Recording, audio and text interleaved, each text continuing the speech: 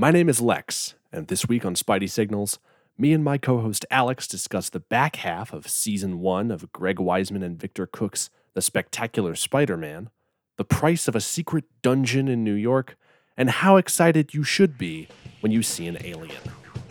Get ready to swing from the highest ledge, because it's time for Spidey Signals.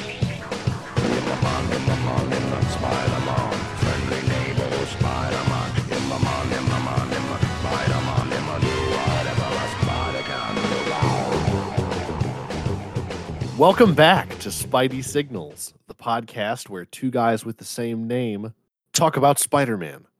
I'm Lex. And I'm Alex. Last week, we watched the first 6 episodes of this television program, The Spectacular Spider-Man. Good show. Pretty on the nose, pretty spectacular. They tend to get kind of, big empty promises with these naming conventions. Cough, cough, amazing. But no, this has held up so far. We're a season in, and I haven't noticed any noticeable dip in quality. If anything, it's been pretty consistently solid. If anything, I enjoyed this back half more than the front half. Oh yeah, there's a lot more to enjoy if you're a proper noun Spider-Man guy like us. So, lots to talk about this week. Indeed. So this week, we are continuing our discussion of The Spectacular Spider-Man, if you didn't already know.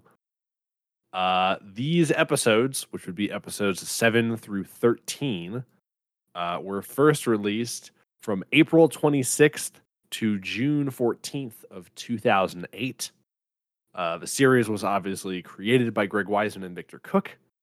The episodes that we're talking about were directed in order by Cook, Jennifer Coyle, David Bullock, and Dan Fawcett. And they were written in order by Greg Weisman, Andy Jant, Kevin Hops, Matt Wayne, and Andrew Robinson. And we're going for a little bit more of a clipped cast list, but I've added some extra names, taken some away to talk about people that are specific to this back half of the season. We've got Josh Keaton as Peter Parker / Spider-Man, Lacey Chabert as Gwen Stacy, Vanessa Marshall as Mary Jane Watson, Benjamin Diskin as Eddie Brock / Venom, Steve Bloom as the voice of the Green Goblin and the Chameleon, and Kevin Michael Richardson, who plays Tombstone, because Keith David only played Tombstone in the first episode. I found that out. Expensive Keith David money keep coming around. You can't. He's got to go do more Halo stuff, because this was only a year after Halo 3. God, I wish, man. Yeah, wow, I hadn't thought about that at all. Yeah, it really does slip my mind all the time that the show is from 2008, because it still feels fresh, to be honest. Yeah, and looks good. It's not really bogged down in any like super tight time period tied to stuff. You know what I mean? Peter's not. It doesn't have like super time period specific animation and things like that. I think the most or even any like topical relevant cultural influence, like, God forbid you make a Spider-Man thing in like 2017, 2018, you don't want to see Spider-Man playing with a fidget spinner, that kind of thing. I mean, the most you get is a cell phone, but I mean, those have been around for decades. Nothing that dates this too heavily as, oh, you mean the mid 2000s Spider-Man one? Okay, yeah, all right. Not like that one Spider-Man comic where he meets Obama. Yeah, but this came out before Obama was elected. So, Alex, would you take us through the plot of this back half of the season? Absolutely, I will. We pick up just about exactly where we left off last week. We are on the night of the Midtown Magnet School Fall Formal. I'm going to interject immediately. We didn't talk about this in the last episode, but they make like very brief references to the fact that it's the Midtown. It's M cubed. Yeah, it's Midtown something. Magnet Middle, was it, or is this high school? It's high school. Because this feels like high school. It sounds like high school. But it's some kind of it's not quite a science school like we have in some other tellings. Yeah, it's a magnet school, so it's basically like if you get really high grades and stuff, they'll pull you in. Mm-hmm. I like that they're doing that. They did that in. They didn't even really mention it, but he's in a sort of science high school magnet thing in the Amazing movies and more obviously in the Tom Holland movies. But I like when Peter's in like a sciencey high school. Yeah, it gives more credence and more abilities to show us that he's smart instead of just tell us that he's smart. Yeah, We are at the night of the much hyped fall formal. Harry arrives with his date Glory and some of the football player, gang in tow, along with their dates in a stretch limousine comped by Harry, making a big show of how he's able to afford it all for the evening. just Uh, I love that Harry's just like a perennial ass kisser. He's yeah, like, yeah, he's he's a real people pleaser. he's just very happy to be there, whether or Very not in, it's on his dime. very insecure, trying to fill the hole with. We're gonna go to the fancy restaurant with my limousine. Big Great Gatsby vibes coming from this 15-year-old boy. Exactly. Gwen is there and attempts to, greet and be friendly to Harry, who completely ignores her and goes on his way. He's unbeknownst to the character of this show. He's in the throes of goblin juice addiction. It's changing him. Yeah, he's in the midst of drug addiction, which I think he's busy drinking goblin sauce. Hmm. Uh, and Right out of the tube. straight out of the tube. Which is I think a really good character point, and also it's a way of getting Harry's drug addiction that's in the comics Yeah. into a kids cartoon, but not have it be like, Harry doing like taking pills like he is in the comic. I thought it was a good way to toe the line in a more, this is a children's show, even if it's not strictly for kids, you know what I mean? Uh, it's a good way to tackle it. We don't see him like assaulting his therapist or anything like he does in the comics too, but it's a good way to handle Harry without just having him be James Franco again. Thankfully, we don't get to Um, see that horrendous mustache that Harry fucking, had oh, back yeah. then during the drug addiction storyline. Because fuck, he had like a Fu Manchu. It was terrible. Oh god, I say that I'm like nervously wiping my Fu Manchu away. No, I'm not. Uh, God, the 70s were a terrible time for facial hair. yeah, you're telling me. Thanks, Black Sabbath. Soon, Peter Parker arrives with his absolute stunner of a date, Mary Jane Watson. Dude's rock. Everybody is just in utter disbelief that puny Parker has arrived to the formal, not with some girl with a nice personality, but with literally Mary Jane Watson. With literally Mary Watson, Jane Watson. uh, Flash ingrains himself in the way he does and attempts to like make some offhand joke about Peter and him having a bet about one of them being a cheerleader for Halloween based on, the dates attending this event and everything. That was a thing. That was a thing that was talked about in the last Hmm. yeah, the earlier episodes. I think he was talking about Betty at the time. Right. He was like, "You don't know her, blah blah blah blah blah," and then it ended up working out for him. Oh yeah, she kind of turns it around on him and isn't really like phased by the fact that he's like moved in here and is attempting to make fun of her date to her face or whatever, and just goes back to dance. Uh, Harry goes to get drinks and sort of overhears this awful little like aw poor Harry moment where Glory and Kenny Kong get back together like within fucking earshot of Harry, by the way. Uh, I know the kid's a little rich, smarmy asshole, but he deserved a little better than that, I think. I'm rooting for Gloria and Kenny. I'm glad to see that they're happy together. Sure, sure. Timing just could have been better, I think.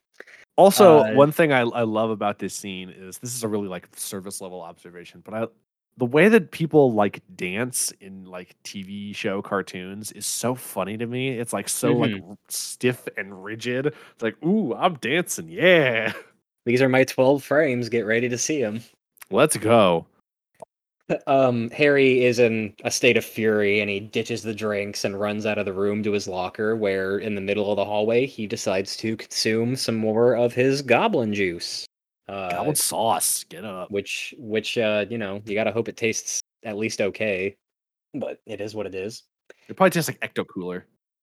I would hope so. The Oscorp has like a secret underground vault of Ecto Cooler that's not been touched. It's preserved. It's filled with all of like these discontinued food products. There's like Zima in there.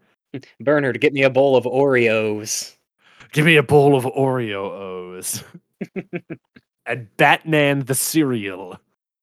We meanwhile, across town, a mysterious Halloweeny green and purple costumed psychotic supervillain called the Green Goblin. Not sure if you're familiar. Some kind of goblin that's green. A goblinoid type creature has broken into the Oscorp laboratory late at night and stolen several pieces of equipment, including a glider of sorts. They really just kind of throw the Green Goblin at us in this show, and honestly, that's great. That's fine. I love it. I discussed earlier about how I like that Norman is more involved with the villains, like Hmm.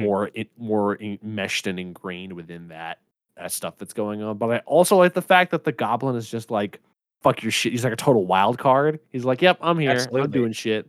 And I also like the way the It's Goblin looks in this show. Yeah, the stylizing of it is great. He looks like a goblin, Hmm.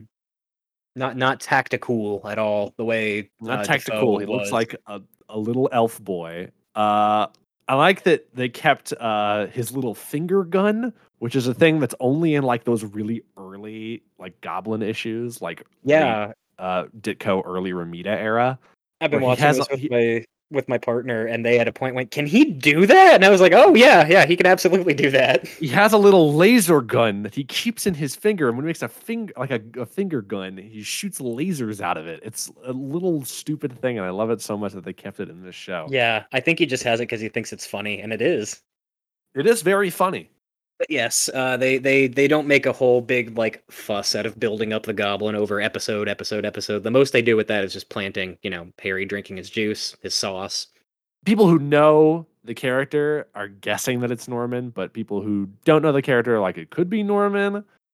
And even then, they I throw some honest, I curveballs. on, They throw some curveballs for the people who even like do know the character.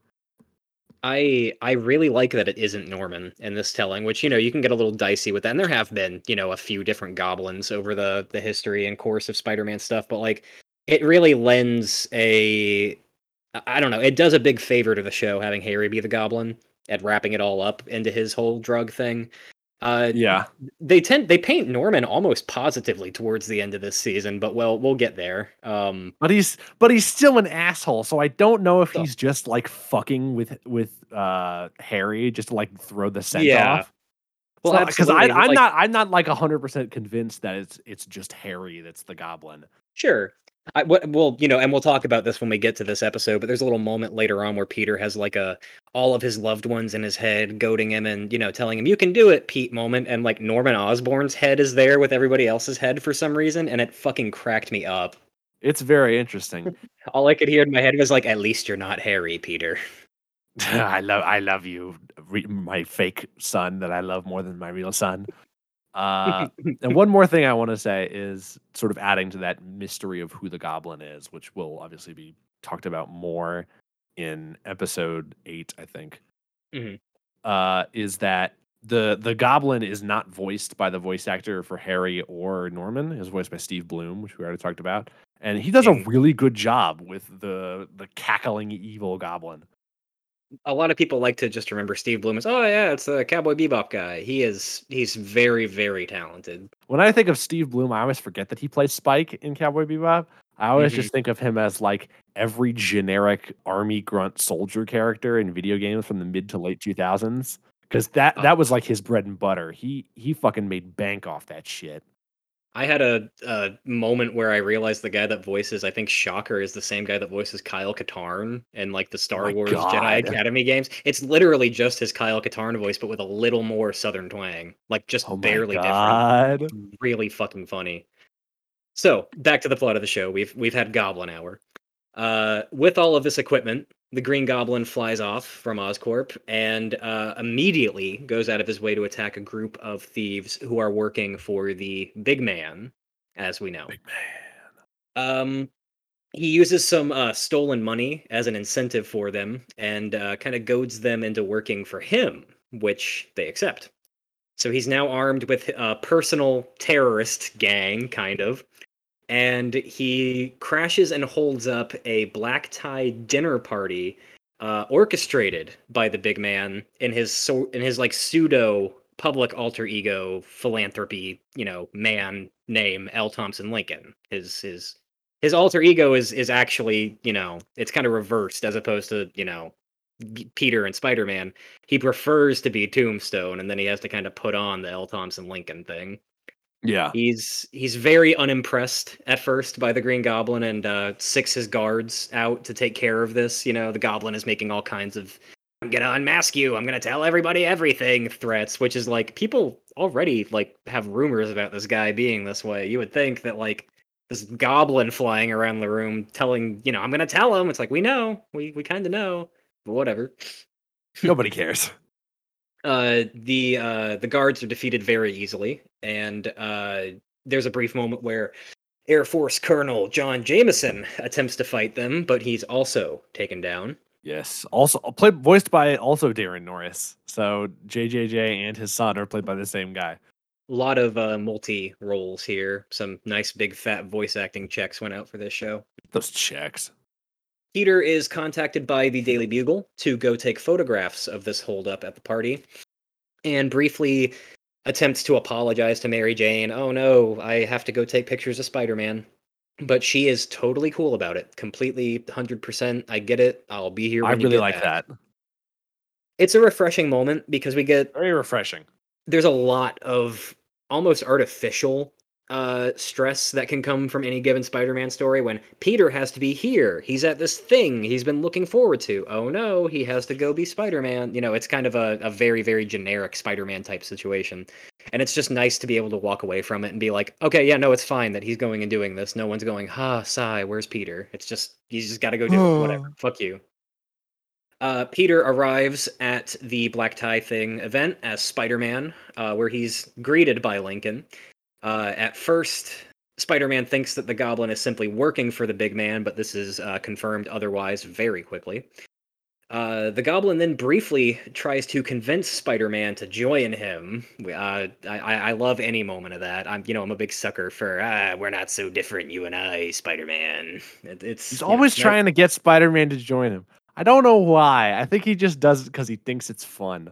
He wants to be Night Owl and Rorschach is what he wants. He wants to be, I guess. Let's go be partners, Spider-Man. You could be the Spider Goblin.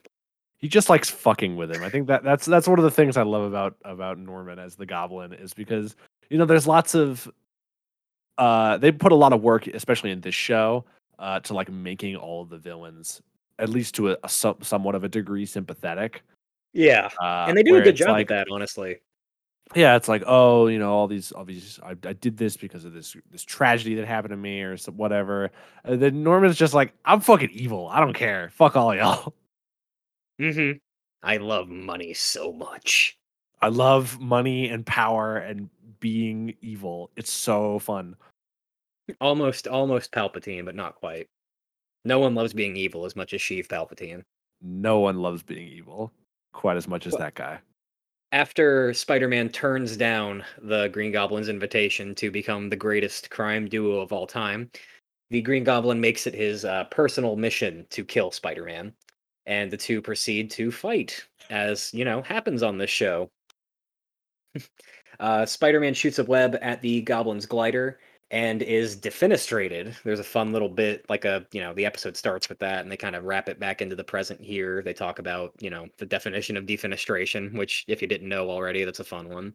We get a nice little, not so uncommon in this show anymore, web fluid run out. It's, pretty average in the show that it happens, actually. Not one of those rare things anymore, which is realistic. He shoots a lot of fucking web in a given day. So he's pursued through the streets by the Green Goblin, sans web. He finally defeats him, wrapping him up and everything. And while this fight coalesces, the Green Goblin explains that there is a left behind pumpkin bomb back at the Black Tie event. When Spider-Man goes to find it, he can't find it fucking anywhere. And Jameson kind of opts that the pumpkin bomb would be hidden in the chandelier. There's a fun little sequence where Spider-Man retrieves it and then hurls it into the sky. Cool stuff. Spider-Man goes back to make some kind of, citizen's arrest on the Goblin, as he's wont to do or whatever. But, oh no, he's mysteriously vanished, as he does. Yeah, there's one thing that I don't really talk about the fight sequences in the show all that much. I mostly just let you talk because there's not much to say other than these fights are all really well choreographed and set up by the storyboard artists and animated Mhm. really well. And there's not only so many times I can say that. So it's just like, yeah, it's a classic, great, spectacular Spider-Man fight. I don't know what else to really say. Oh, yeah. If anything, like, leaps out in a fight, like a spectacularly, interesting sequence, I always try to make note of that, but a lot of times, it is just a quick, easy done Spider-Man fight. Yeah. If you're listening at this point, you know how it is. Yeah. Um, Back at the dance, Harry's group is outside, and they kind of just take to the assumption that they've been abandoned because Harry is, like, nowhere to be found. In actuality, he's hiding very nearby them and taking another drink of the vial of formula before walking off. Look at that Soon sauce. after, yeah, lost in the sauce, as it were. Lost in the sauce. Soon after, Peter returns to find the dance floor pretty much completely abandoned, except for Mary Jane, who is dancing with some other guy. Uh, Pete sits down, has a great little "oh no, Spider-Man" moment when Mary Jane walks up and says that she saved the last dance for him, and that's where we cap off this seventh episode at the end of the dance. Nice little Oh yeah. I love the beginning, ending middle, of and this. end. Dance, a goblin, and then the dance. Very, very, very solid. Good, emotionally resonant episode. Good stuff. We go from there to the next episode, Reaction. We begin with Dr. Otto Octavius trying to complain to still his boss, Norman Osborn, about the dangers of the recent series of experiments that they've been performing to create essentially super mercenaries in his laboratory, but is quickly berated by Norman for his whining. Uh, I love the interactions between Osborn and Octavius on this show. It's a really great take on Otto. Norman fucking with Otto is a tried and true like classic. There's nothing quite as good as Norman just being a complete asshole to Otto Octavius and him getting hmm so mad that he turns into an octopus monster. You get two guys that smart and that maladapted to like friendly conversation, and I want to stick a third like smart asshole in the mix. I want to find like Sheldon from The Big Bang Theory and stick him in there with Norman and Otto and see how that goes. That'd be an all-timer argument or episode of Jeopardy. Which one? That or maybe Uh, want to put a gun in my mouth, but that's option three. Yeah, yeah. that's option 3. Octavius goes. He backs down from this. He can't really stand up to Norman, and he goes to work inside with some experimentation while Osborn departs. Unbeknownst to him, the Green Goblin sneaks into the lab, activating the all like the generators and locking Octavius inside with this key that it's kind of a dead man safety switch kind of thing. This experiment's Yep. not going to go forward unless someone is here to turn this key. Well, the Goblin is turning the key with Octavius still locked inside. Again, I know I bring up Watchmen all the fucking time. This is essentially like the same thing that happened to Dr. Manhattan, kind of getting trapped inside your own experiment. Except this was very much on purpose. Just fucking with him. Just like, hey, Yeah. fuck you, Otto. Bzz. Otto unsuccessfully and desperately attempts to escape from the chamber, but the radiation emitted from the science stuff that happens inside fuses the mechanical tentacles he is wearing to his skin. I To feel his spine. I felt so fucking bad for Otto. He's just so pathetic on this show, and I felt so bad for him, which you're And supposed to, I suppose. And of course, in classic fashion, it's kind of fucked up. You see his harness like melt into his spine. Yeah, it's honestly it's bizarre for a kids show what they get away with here, but I love it a lot. Osborn and the others arrive on the scene to turn this generator off and get this oh my god, what's happening to Otto? Jesus Christ! When Spider-Man shows up, as he does, he jumps in to help get Octavius out of the wreckage. When he awakes, he pins Osborn to the wall with his tentacles, attacking him. And when Spider-Man attempts to intervene, Octavius just kind of brushes him aside with a second tentacle, dubbing himself on the spot Dr. Octopus. He steals a power source, this kind of little battery, to recharge his tentacles, and storms out of the building, like already being able to walk on them and everything. To this point, we'd only seen him use them as science tools, but now he's immediately embracing his octopus nature. The next day, Peter, Gwen, Harry, and some of Harry's new popular friends go to Coney Island, where Harry is attempting to impress everybody with his newfound strength. Wonder how that happened. Hmm. Liz Allen is getting a little clingier, kind of attaching herself to Peter, always calling him Petey. They have a good time, just Coney Islanding about. However, they have this fun time until Peter spots Doctor Octopus and abandons the group to pursue him as Spider-Man. Like, I get that like 95% of Peter's issues would be solved if he was able to talk to the people that don't know he's Spider-Man and tell him he's Spider-Man, but like if you're one of those people, you have to think he's like the shittiest person ever. I mean, I know like Eddie does throughout the course of these episodes, but like, oh my god, Peter. He just runs away at the sight of danger. He's a very cowardly little boy. And one thing I forgot to mention when Otto like first becomes he first becomes Doctor Octopus and Spider-Man shows up. I love that Otto like immediately just starts monologuing like to evil shit. Like like the switch is flipped. He's immediately evil mode now. You could say he can't be contained. He can't, like Electro, his power cannot be contained. And also, I wanted to talk really quickly about his design. Uh, Yeah. I really like it. I think it's a good mix of the like classic green jumpsuit with also the big like Raimi trench coat. It And really is best of both worlds, kind of, yeah. there is an episode later on, I believe. Yeah, I think it's just straight up episode 12 where they rip like even lines of dialogue and full sequences just straight up from Raimi 1. And it's like, let's That fucking happens go. that happens a lot in this show. There's a lot of Raimi fingerprints all over it, and that's not a complaint from me. You guys know how much I like the Raimi Oh shit. yeah. And especially in episode 12 where it's like almost entirely stuff from Raimi 1, which There is my came a favorite of the point three. where It's I like, was let's fucking go. I was pointing it out when it did happen, and then it got so heavy-handed with it towards the end, I didn't even need to continue pointing it out to my We'll partner. get there, but Yeah. it's ludicrous. Oh yeah. Spider-Man follows Doc Ock to Tricorp, where he attempts to steal a power pack from a vault to, continue powering his newfound arms, tentacles. I always want to have something better to call them, but that's really all you can call them. Spider-Man swoops in, as he does, and attempts to get the power source from him. I think he does get it, actually, yeah. He then runs out with Doc Ock pursuing him, hoping to cause sort of what he did to the Rhino. He wants to just wear him down, get him out of energy. They reach Coney Island, and through the ensuing brawl, Doc Ock, who is aware of Spider-Man's desire to save innocent lives, decides to kidnap an innocent and just, with the dartboard of, oh, who can I capture here? He grabs Liz out of all the people in Coney Island.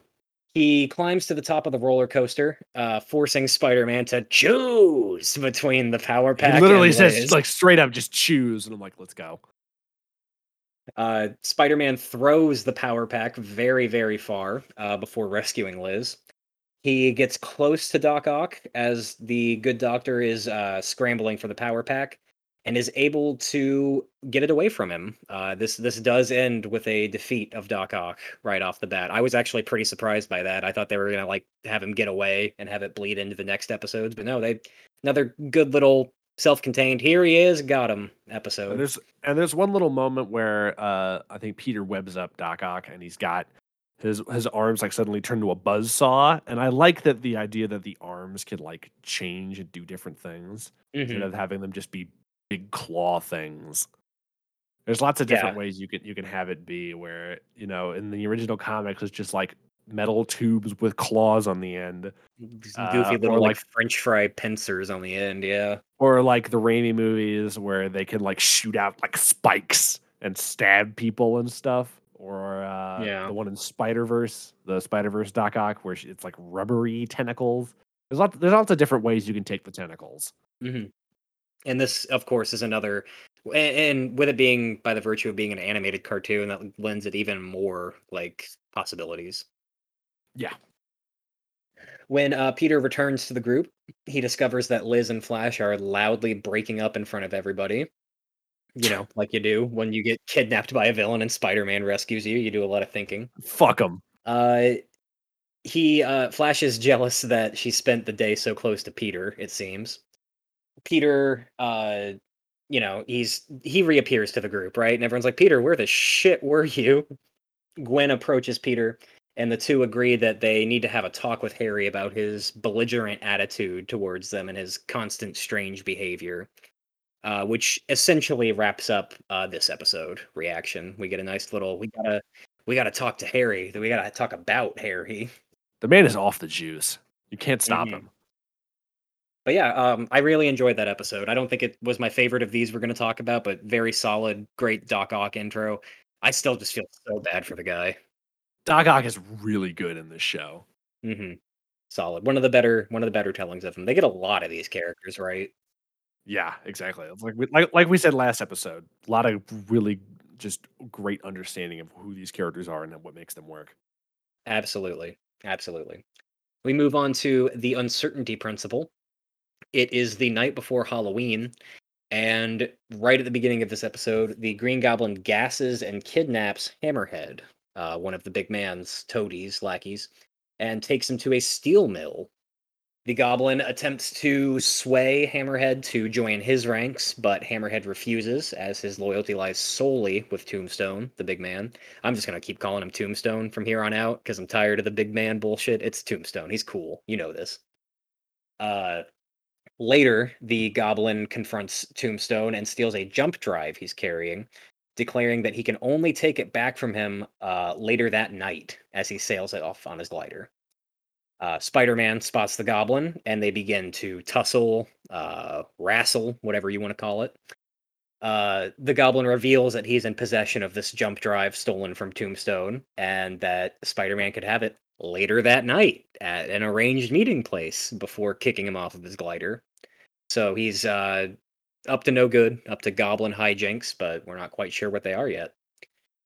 Spider-Man catches up with him and notices that he essentially disappears in the vicinity of the Osborn family, like penthouse. Yeah. Immediately piquing suspicion. Spider-Man sneaks in and spots Harry's father Norman coming out of a Clue-style secret passageway behind a suit of armor that's halved in the wall. I wonder how much money that would cost to have secret shit like that built in your ludicrously expensive New York penthouse. And I mean, what if you move? It's like, oh yeah, also the previous owner has a fucking secret lair inside here. If you want to use that for your game room, or you want to play pool there. This was Norman Osborn's secret masturbatorium, right behind the suit of armor here. he goes down. That's his little jerk off room. Don't go into my suit of armor room, Harry. You don't want to be down there. I keep my JO crystals down there. Oh god, that's gonna be in the next arc with the Goblin's JO crystal. That's how he gets his power. He doesn't use the sauce. He uses his JO crystals. Lest it mess with his glider's avionics. Good Anyway, God. coming out of the secret passageway is Norman, and Peter kind of puts everything together in his head that Norman must be the Green Goblin. Easy mistake to make, I suppose. Pretty safe assumption. I mean, he is fucking Norman Osborn. Yeah, the man's the smiling caricature of the happy, friendly boss. Oh, yeah. Spider-Man is forced to slip out of his reconnaissance after Harry walks in, but he misses Harry drinking his secret green juice from a vial with a cork in it. I think before we get to that scene, Gwen ends up. When does that happen? He's talking about the sauce, and he holds it up, and you can see half of a goblin face inside. Yeah, of I the think juice. that's later when he's talking to Gwen. Yeah, I A don't few remember when episodes from that now, but was, but oh my god, it's such a cool moment. it's such a cool shot. I'm thinking about using that as the artwork for the episode. That or the shot Yeah. of Spider-Man carrying Gwen and MJ in the last episode. Those are my two Yeah. choices. I don't know which one to pick. We'll see. It'll look good either way. You'll see. You'll see, listener. Or you'll hear it somehow. A short while later, Peter calls Harry and invites him to a Bleecker Street Halloween carnival along with the gang, Gwen, MJ, Liz. Harry accepts Black it. Cat is there. You could see her. Yeah, very briefly. I like because we do get more of her in the coming episodes, but this is just like a fun. Hey, Black Cat's there. I straight up think she probably just robbed a bank on Halloween and just I literally just wrote Black Cat in all caps with like 8 question marks.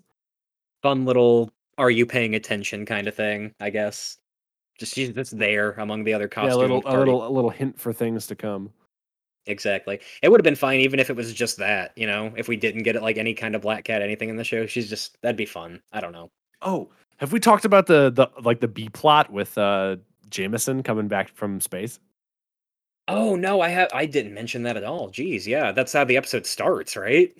Yeah, that's like the other B plot is that John Jameson is coming back from his trip in space, and there's a bit of a scare with they hit like a meteor or something coming hmm back to Earth, And I and even without like the ooh ah of like the brief glimpse of Peter in the black suit that we get in the opening credits, the yeah, minute they mentioned, "Oh, Jameson's in space," I out loud went, "Oh, symbiote, great."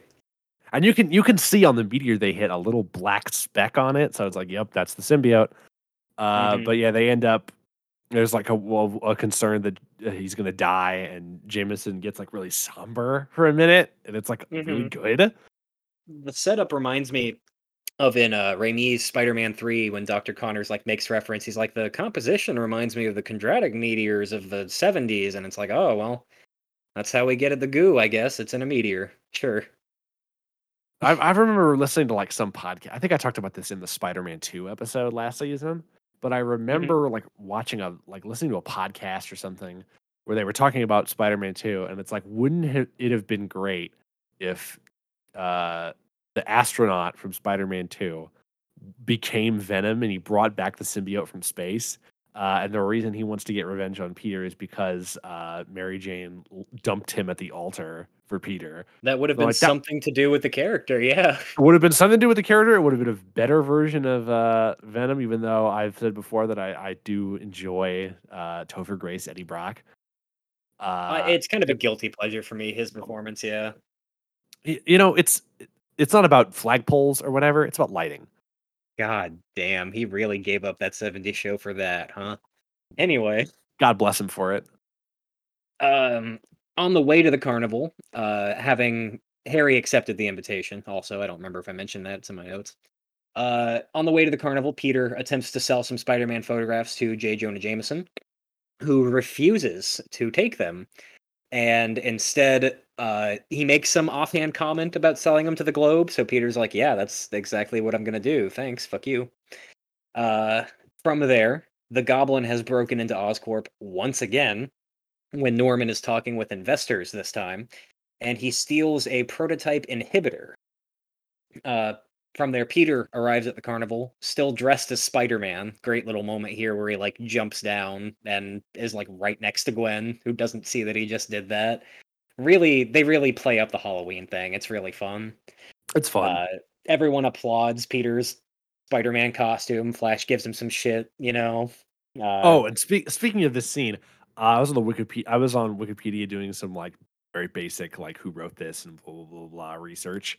uh-huh. And I saw that somebody had given like somebody on IGN like back when this episode came out gave this episode a review, and they were talking about MJ's costume that she wears. She's like like a vampire lady, hmm and like the reviewer like called it like the costume like MJ's sexy costume, and it's like Ugh, this is a teenager.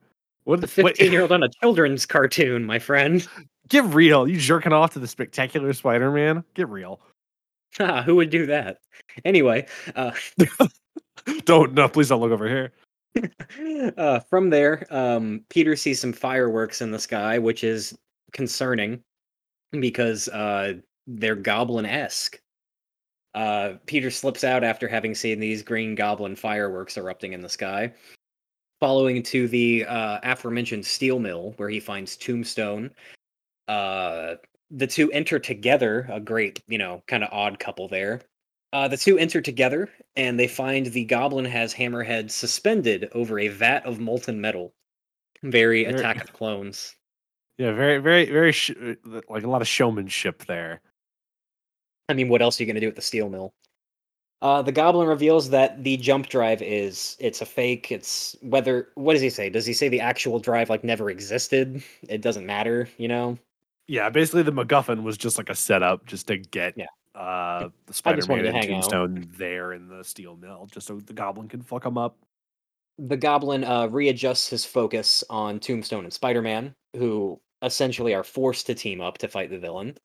I love that. Good little moment there. You don't get a lot of that in Spider-Man, him having to work with villains, mostly Venom, after the point where Venom's become like an okay guy or whatever, but Yeah, not something you see often, and especially not with Tombstone, who's kind of essentially just like a side, almost nothing villain in the comics, but yeah. uh, very fun. I like the idea a lot. Um, Peter accuses the Goblin of being Norman Osborn at a point, and He's rock. Spider-Man fires one of the pumpkin bombs, kind of back at him at another point. Great, another maybe little Raimi question mark touch. Throughout the fight, the Goblin's leg is injured. He escapes on his also like sort of fucked up glider, and Spider-Man follows him back to the Osborn apartment. And when he confronts him there, Harry's like laying down and pulling the mask off, and uh, he's been revealed to have been drinking the green. What is it, Gobulin green? Yeah, Gobulin Green. And one thing I have my gamer theory is that Norman is just fucking with Peter to make him think that Harry is the Goblin. When he takes that mask off, it looks like he like woke up with a mask on and Uh like huh. he's like, somebody put me in this, get this off of me. I think he just injured Harry's leg just to fuck with him because it seems like something that Norman Osborn would do. He hates Right. his son that much that he would frame him as a supervillain. He got home, knocked out his son, hit his ankle with a tire iron, and forced him into his costume in 5 seconds. If anybody could do it, it would be Norman Osborn. It's like Gone Girl level planning. Dad, Oh yeah. what is it? Globulin Green, an early stage experimental performance enhancer, highly unstable and addictive. You stole it from Oscorp, didn't you? Why would you do something so dangerous, so stupid? For you! You told me to man up, so I took the green to become the son you always wanted me to be. To become a man like you. I must have blacked out again. I don't remember anything. But I can't be the Goblin. Can I? Harry collapses, and Norman and Spider-Man agree to arrange the Goblin's disappearance while taking Harry on an extended leave from school so he can receive special help for his chemical dependency, I guess you Dependency. could say. But yeah, this like the whole reveal of Harry on the thing, and he has like kind of like a mental breakdown when Mhm. Norman's like, "Why would you do this? Why would you be the Goblin's son?" And he's like, "Cause you're a fucking asshole, and you tried to You make me wanted a do this. popular evil goblin for your boy, and that's what I gave you. That's what I gave you." It's a really good scene, really well acted. That not only is that good, I love the Norman and Spider-Man like working together on what's our story, what's going to become of Harry. Are we going to tell the cops? No, we're not going to tell the cops. The Goblin's gone. Let's take care of Harry. Okay, goodbye, Spider-Man. Yeah, it's like, what do we want to do with this? It's really good. They don't pat themselves on the back too much. Norman doesn't go, Spider-Man, you're a true hero, and I love you, and you sound like Peter for some reason. And He's like, okay, you're my son. I love you. it's just very nod. We're done. Leave. Good stuff. The next day at school, Peter learns that Mary Jane has officially transferred into his school and is going to be a regular rotating part of the cast now. Yeah, the last episode they talked about, not the last episode. I think it might have been in the at the dance. Mhm. They talked about how they also have a magnet program for theater. And Yes, yes, MJ yes. was very interested in that because she's interested in acting. So she ended up transferring, and she just shows up there, and Peter's like, "MJ, what the hell are you doing here?" And MJ is like, "I transferred here. Yeah, I'm here now." So with that said, and with what everything we said earlier about the ship scenes that I managed to misplace in my synopsis here, They have this great sequence of the space shuttle struggling to get back to Earth safely. After the meteorite or meteor that it struck has damaged the heat shielding, I think it was. Yeah, something like that. It does eventually land in Cape Canaveral. Very skin of the teeth landing, not smooth at all. The next day, Jonah learns that the Globe's cover story of the Goblin's Rampage, featuring Peter's photos, is outselling the Bugle story about the heroic space journey of young Mr. Jameson. So, an infuriated Jameson decides to meet the public's demand by publishing a new cover story questioning if Spider-Man is, guess what, a hero or a menace. No, it's threat or menace. Oh yeah, there we go, which is better, right? That's the classic Jameson one. That like shows up in like every version of the character is Spider-Man threat or menace, and it's great. Meanwhile, John is having a quick interview at the shuttle hangar when he notices a mysterious vibrating black goo on the bottom of the shuttle. It's really funny because he's like, this guy's interviewing Jameson. I think it's Foswell who's interviewing Jameson. And he's like, "Oh well, you had a rough travel back, and then suddenly they find alien life on the bottom of their ship." They're like, "Oh, that's weird. Hey, what do you think of that? I don't know. That's kind of something." funky." Anyway, The episode just ends. it sure does. Which leads us into the beginning of the next episode, Persona. Beginning with Peter rushing home excitedly to inform Aunt May that alien life has been discovered, because of course that matters to Peter very, very much. I feel, Peter comes down and is like, "Oh, I'm so excited about that we found alien life," and I feel like Peter is the only person who's like on the level that you should be excited about alien life. Everyone's like, fucking yeah, whatever, aliens, who cares? Yeah, and it was technically discovered in Florida too, so go Florida. Everyone's so unenthused about fucking black alien sentient goo that has appeared on the bottom of a spaceship. Nobody cares. It's just some mud. Who gives a shit? There's a guy that's literally made of electricity and one guy that's made of sand. I don't care anymore. That's as alien as it gets in New York freaking city, baby. Ignoring May's scoffing, Peter turns on the TV to see that the black sludge from Jameson's shuttle has been sent to, drumroll please, Dr. Connor's lab for analysis. Hoping to get an exclusive, he calls Eddie Brock only to learn that Dr. Martha Connors has forbidden all reporters and photographers, specifically also especially ones named Peter Parker, who desert their friends. You're gonna do that every time? I bet you are. Yes. It's fucking ruined. You can't have a comic character named Martha anymore. Why did you say that name? You can't do it. Why is my husband a lizard? Save Martha. That's what he said. That's what Connor says to Peter after he cures him of the lizard. Why do you know that name, lizard? Undeterred, Peter decides to visit that lab that evening as Spider-Man, only to find that the lab is already occupied by another unregistered visitor, a young woman in a skin-tight black suit who is in the process of opening the alien's containment chamber. They, spar for a little while. There's a great little action sequence where she has like a grappling gun. That it's fun to spar with him and his webs and everything. They throw a lot of shit around, but the shit that gets broken never triggers the lasers, or maybe it does. Yeah, which is it. It is what it is. It's cartoon, I guess.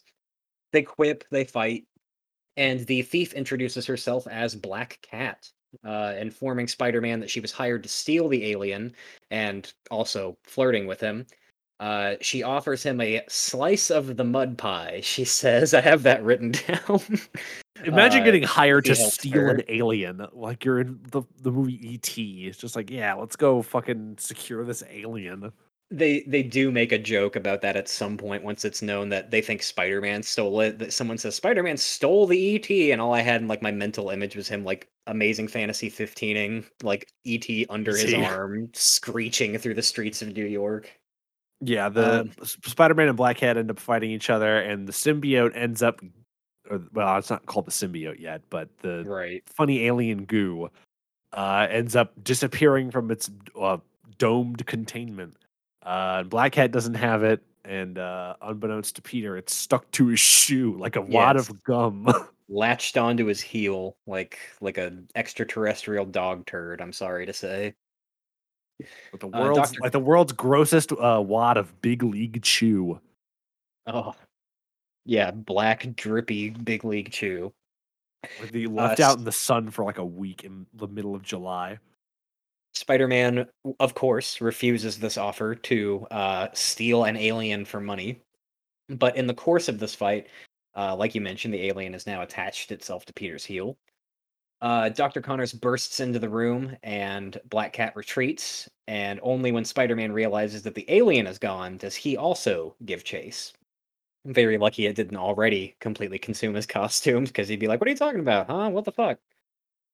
The next day, Captain Stacy is interviewing Dr. Connors, and I do want to mention as well, I like Captain Stacy a lot in this show too. He's no Dennis Leary, but he's very serviceable for the time he is on screen. He's voiced by Clancy Brown, who plays who's best known as Mr. Krabs. He plays a couple other people on the show, but I'm happy to hear him. Yeah, no, it's a solid performance. They expressed disbelief that Spider-Man would have stolen the alien because, I mean, fuck, yeah, why would he? It's Spider-Man. Eddie, what would his purpose be? Eddie then furiously denounces both Spider-Man and Peter Parker, rebuking Gwen when she attempts to calm him down. At the Bugle, J. Jonah Jameson is having an absolute field day, accusing Spider-Man and Black Cat of planning the whole thing. Peter attempts to protest here and there, but is shouted down. Peter states that Dr. Connors also witnessed the fight, but Jameson retorts that Connors had returned in the morning to find the lab robbed. So Peter's like, okay, so he's a lizard and a liar now. What's up with that? A lying lizard bastard. In a warehouse somewhere in town, Dr. Connors is chortling over the headlines and peels off a mask to reveal himself as the Chameleon.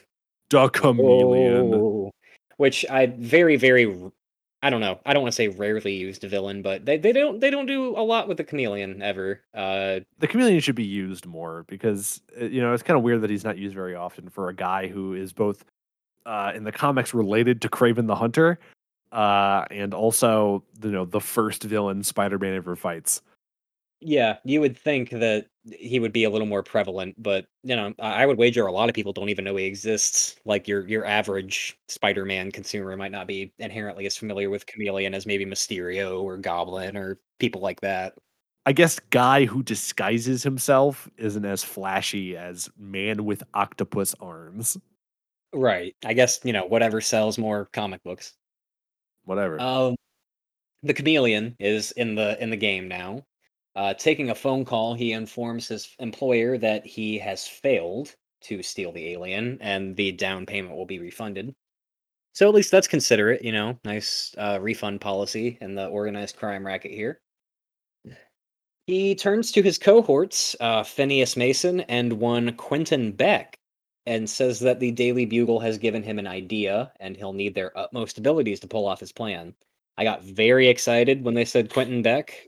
Yeah, I knew. I actually don't remember them saying Quentin Beck, but I do. I saw that guy with his fucking horrific bowl cut, and I'm like, oh my god, it's fucking Mysterio, and he doesn't even show up as Mysterio in this season. We had to wait until probably the next episode of this podcast, or the next episode after that. He still hasn't even shown up yet. I'm so excited. No, I love that. The Black Cat Halloween thing was one seed planted, but yeah, they do name drop this guy as Quentin Beck and do no Mysterio shit over the next few episodes. Because in all fairness, these next few episodes are completely packed anyway. There would be there's a lot of shit going on. I wouldn't want him to jam Mysterio in here for no reason. But I'm glad they planted that. It's good stuff. I love a good setup.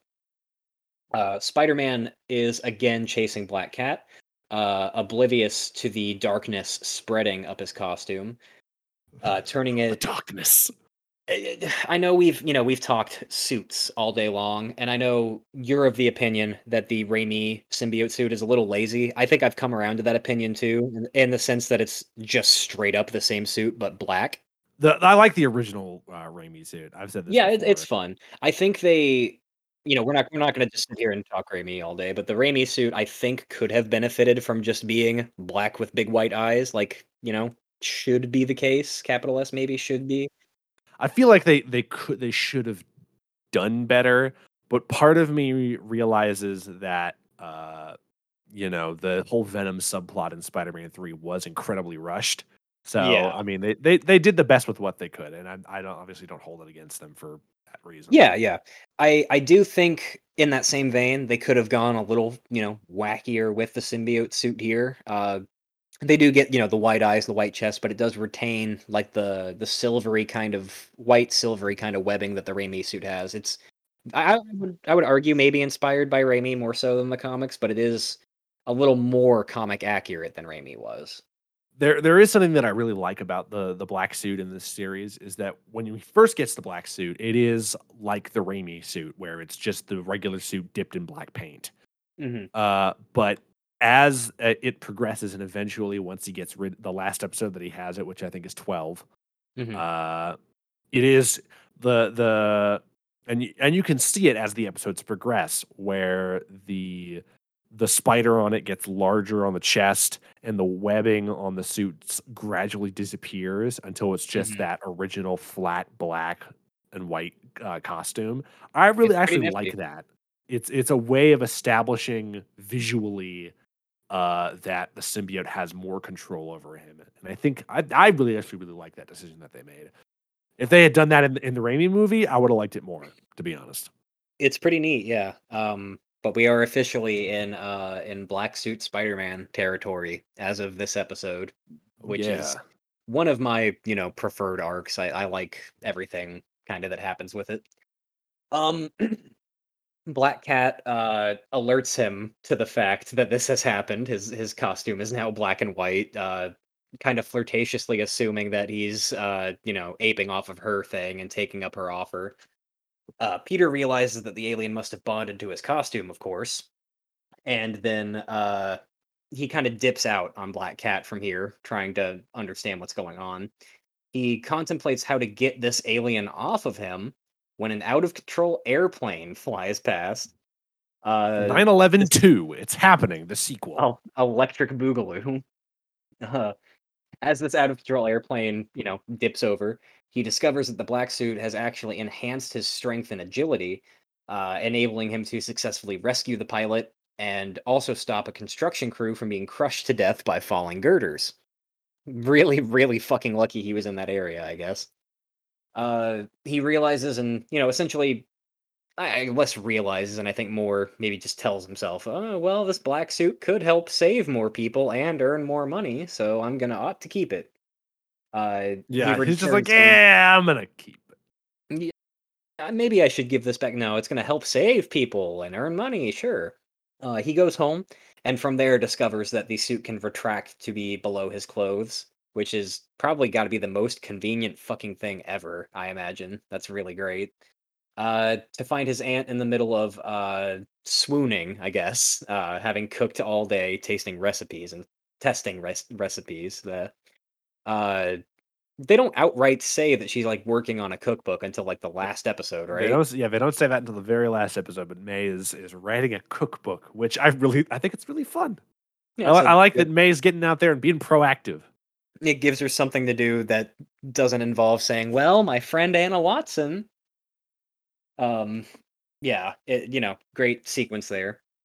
Later that night, the chameleon is dressed as Spider-Man, and he robs a bank using suction cups and wrist-mounted like bolas, spring-loaded boots to simulate Spider-Man's powers. And there's a fun little bit where he's like doing Spider-Man quips, but like kind of getting them wrong. It's fun. Yeah, I like this. I like this like trick suit of like trying to like do all of his powers without actually having them. I think it's really, really fun. Just enough to maybe sell the illusion, but not like fully. Yeah, because he has this webs that don't even look like webs. They're like little ropes that he shoots out. Right. And he has the web shooters on the outside. Yeah, that's really fun. While he's doing this, his cohort Mason is taking photos to send to the Bugle. And the next morning at school, via this, Peter is surprised to learn that Spider-Man is being publicly accused of being guilty of robbing banks. The Chameleon robs an additional bank from there, and Peter walks in on a jubilant J. Jonah Jameson announcing his victory over Spider-Man. Very fun scene there. I like seeing Jonah think he's won. Yeah, it's fun. Hunting for his doppelganger that evening, Spider-Man encounters Black Cat once again, who offers him assistance and leads him to a gala hosted on the mayor's yacht, which is always a great, sentence, I guess. It's a great place to go rob people. Oh yeah, especially if you're wearing like a priceless tiger head necklace or something. I don't know. The tiger poster from Zoo Books. Jesus Christ, you derailed me there. That's funny. The tiger poster. Captain Stacy and J. Jonah Jameson are also in attendance of this yacht party, as they are socialites, I guess. The Chameleon infiltrates the party, disguised as Norman Osborn, and changes into his fake faux Spider-Man costume and takes the party hostage. Black Cat and Spider-Man arrive on a jet ski, which is a very Spider-Man device to use. And Spider-Man confronts the Chameleon while she takes on Mason and Beck, who are disguised respectively as a dockhand and a waiter. The Chameleon quickly finds himself outmatched by the real deal Spider-Man and attempts to retreat and get away. But Spider-Man apprehends him and unmasks him fairly, given the context of everything, fairly unceremoniously. Jameson very reluctantly orders a retraction on his papers after this. And he's like, I'm gonna put a retraction. He says it's like put it in tiny font on put it in tiny font on page 47. Classic Jameson. Spider-Man, meanwhile, is pardoned by Captain Stacy of the wrongdoings he was accused of. Spider-Man almost confesses to the theft of the alien, but a voice whispers in his head that he's better off keeping it, and he says nothing. Already going evil mode. Let's go. He later meets up with Black Cat, who congratulates him by doing the Black Cat thing to do and stealing Spider-Man's first kiss, revealing she also stole the tiger-shaped gem necklace. The tiger poster. And she then quite literally leaves Pete hanging, just vanishes while he's still sitting there awestruck. 15-year-old Peter, his first kiss coming from a hyper-sexualized thief in her presumably 20s, 30s. That just reminds me of like the worst Spider-Man panel I've ever seen in my life. Oh yeah, which is saying something. It's from the Ultimate Run, and it's I was actually going to mention this exact scene. I think so good. It's part of the reason I don't like Bagley's art on Ultimate. Black Cat is like about to kiss Peter in the Ultimate comic. I don't remember which issue it is. Mm-hmm. And eventually, like Black Cat takes off the mask and sees Peter and realizes that he's like a 15-year-old kid, and she's like a fully grown adult woman, and she's like, "What the fuck?" But Peter like makes like the dumbest face. Like, I gotta find this. I've literally got it pulled up and I'm looking at it right now. And man, you put it in the Discord right now. I'm a big I don't want to say apologizer or anything, but like I really like Ultimate. This moment sucks. It really does. It's not that specific one. Ultimate does by and large kind of suck. I do have a sucker for when Bagley does draw stuff good though. I may have said in the past he was my favorite. That's very conditional. Very conditional. I think I found it. The kissy face is pretty bad. But it's like after she finds out that Peter is a 15-year-old, she throws up on the crotch of his suit, and then he makes this face, which is fucking horrible. Joe Quesada, you motherfucker, editor-in-chief of Marvel Comics, you saw this shit and said, "This is good. Print this." Yeah, normal reaction. It doesn't even look like Peter. It just looks like some guy. Ultimate Spider-Man. I'm so glad we're not doing an episode on you this season. That's my hot take, is that I think there's quite a bit of art in Ultimate Spider-Man that's just dog shit. No, you're exactly right, and I'm a Bagley apologist, and you're still right. And Bagley has done good work on Spider-Man, but just not in Ultimate. Sure. I don't know if that's the part of the colorists who do all the shading, or it's so weird looking. But with that fun little tangent over, we are about halfway through this episode now, give or take. We've covered 3 of these 6 final half of the season episodes. We've covered 4. Oh, we have covered 4. You're right. We're more than halfway done. Wow. This is a good fucking show.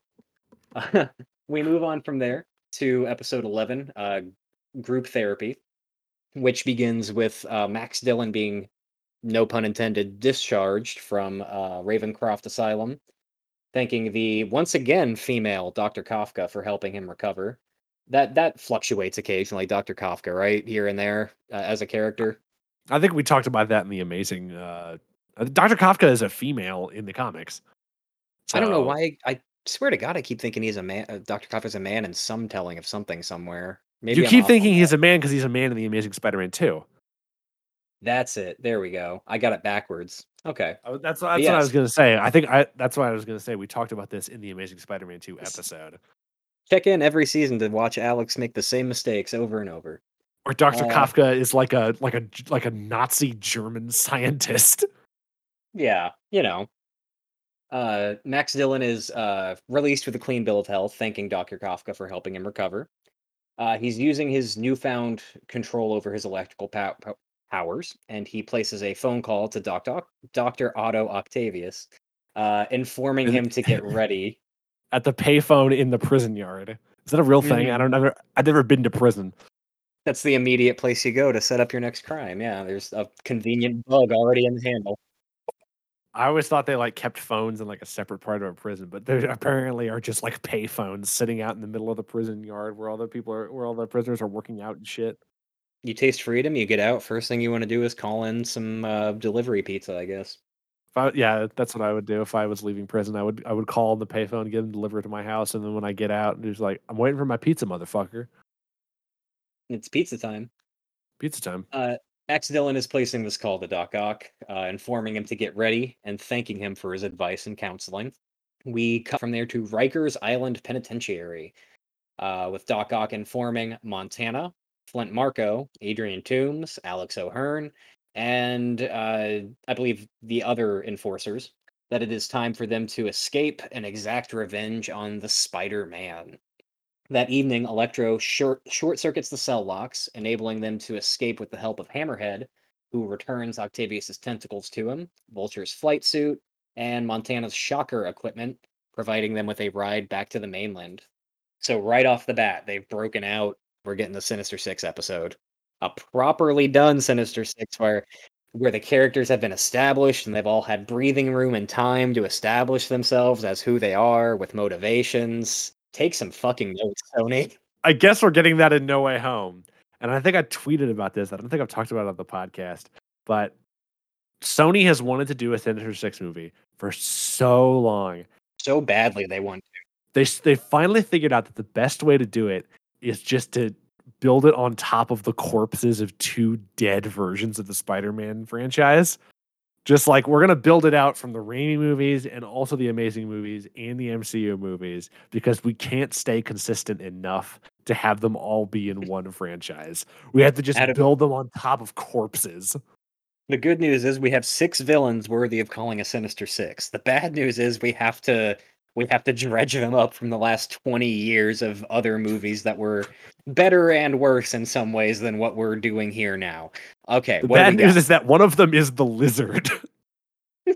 We have to call Racy fans and Topher Grace and see what they're up to tomorrow.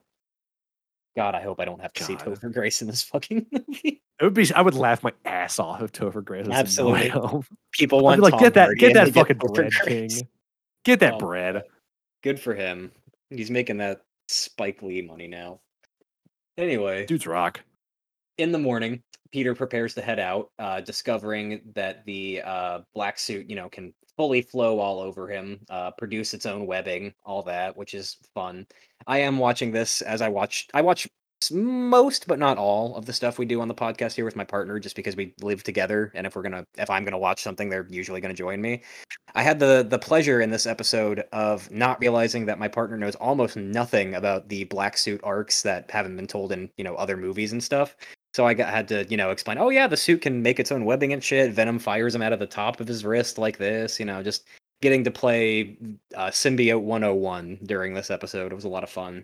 It's fun.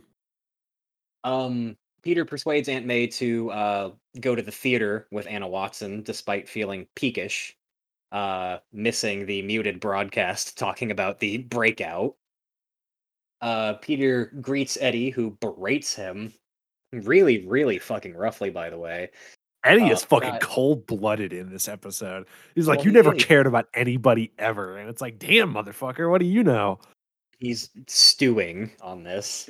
And then later Yeah, you he's- find out it's just because, Eddie is incredibly bitter by himself Mhm. over what's happened in his life. Very layered with this. Good Peter and Eddie relationship throughout this whole show. It's very well done. Yeah. Peter is specifically berated for not calling the police following Spider-Man's theft of the alien. Peter, with the quote-unquote help of the suit, quickly gets over losing his oldest friend and follows a police car to find the Rhino trashing Times Square. As, Rhino's really only got this singular motivation of screaming and running, so, what else are you going to do? Smashing into things, that's what he does. He's ambushed during this fight with the Rhino by Sandman, and is then surprised in quick succession with the presences of the Shocker, Vulture, Electro, and Doc Ock waiting for him as well, ganging up on the poor boy. Aunt May attempts to stop. Sorry, wait. I have this in my synopsis, and I legitimately do not remember this. What does Aunt May do here? It says Aunt May attempts to stop them from ganging up on Spider-Man. Does that happen? Aunt May and Anna Watson just kind of stand in the way and is like, don't hurt poor boy. And then Peter ends up getting them out of the way. That's right. I remember him getting them out of the way. And I do read these synopses that I haven't written myself before we go through, just to, have an idea of what the fuck I'm talking about. But I legitimately just had a brain fart for a second there, and I was like, what the fuck does it mean Aunt May stops them? What? I had to think about that one for a second. I watched this fucking episode. She's got a lot of last night. chutzpah, She's got a lot of chutzpah. Remember that, damn. But yes, they are, safe from this. Spider-Man does get them out of the way. Once inside the theater, May collapses again. Poor heart that she has. Outmatched by all of this, Spider-Man is forced to retreat into the sewers where the Rhino is too big to fit, and Electro and Sandman's powers prove more of a hindrance than a help. So, for the first time of many times, Peter escapes the Sinister Six. Which, I mean, once you get into a Sinister Six kind of story, that's really all the kind of thing you can tell is either Peter having like a big capital M moment and kicking all of 6 of their asses in succession, or, oh god, oh fuck, I need to get out of here, which more often than not is the case. Yeah. that's the secret to beating the Sinister Six, is just divide and conquer.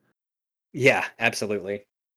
That evening, Mary Jane arranges to go on a date with Eddie Brock, but is disgusted when he pulls these like really reckless daredevil like weaves with his motorcycle in traffic the entire time, just talking shit about Peter.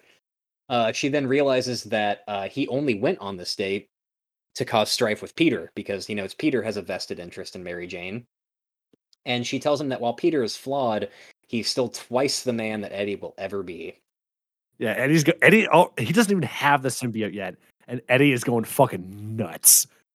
Yeah, I've said this a lot with my criticism of the Tom Hardy Venom movie, but like, you need to have Venom's motivation and Eddie's motivation like singularly work towards their hatred of Spider-Man and Peter Parker specifically for like any part of it to really matter. And they did a really, really great job of that with this telling of it. His hatred for Peter and his hatred for Spider-Man are already like on fire before the symbiote is anywhere near the guy. Part of me wants to see Venom 2 out of morbid curiosity, because I've seen Venom 1. It's a terrible movie. Do not let anybody tell you that it's like some so bad it's good masterpiece. It's A just fucking bad. constant fight with my friends all the time. They refuse to acknowledge that movie is not good. It is just a bad movie. Tom Hardy is unironically really like he's obviously having a lot of fun and he's really funny in it. Like not funny like so bad it's good funny, but like actually genuinely funny in that movie. Right. This is the closest we will ever get to doing a Venom episode because that movie is dog shit and it has nothing to do with Spider-Man. Yeah. Right now, anyway. God fucking bid. Everything else around Tom Hardy, the story, the editing, the characters, it's all shit. And one of the main things is that there's only so many conflicts that you can do with a Spider-Man villain that doesn't have Spider-Man in it. Especially one whose like entire backstory hinges on Spider-Man. Yes.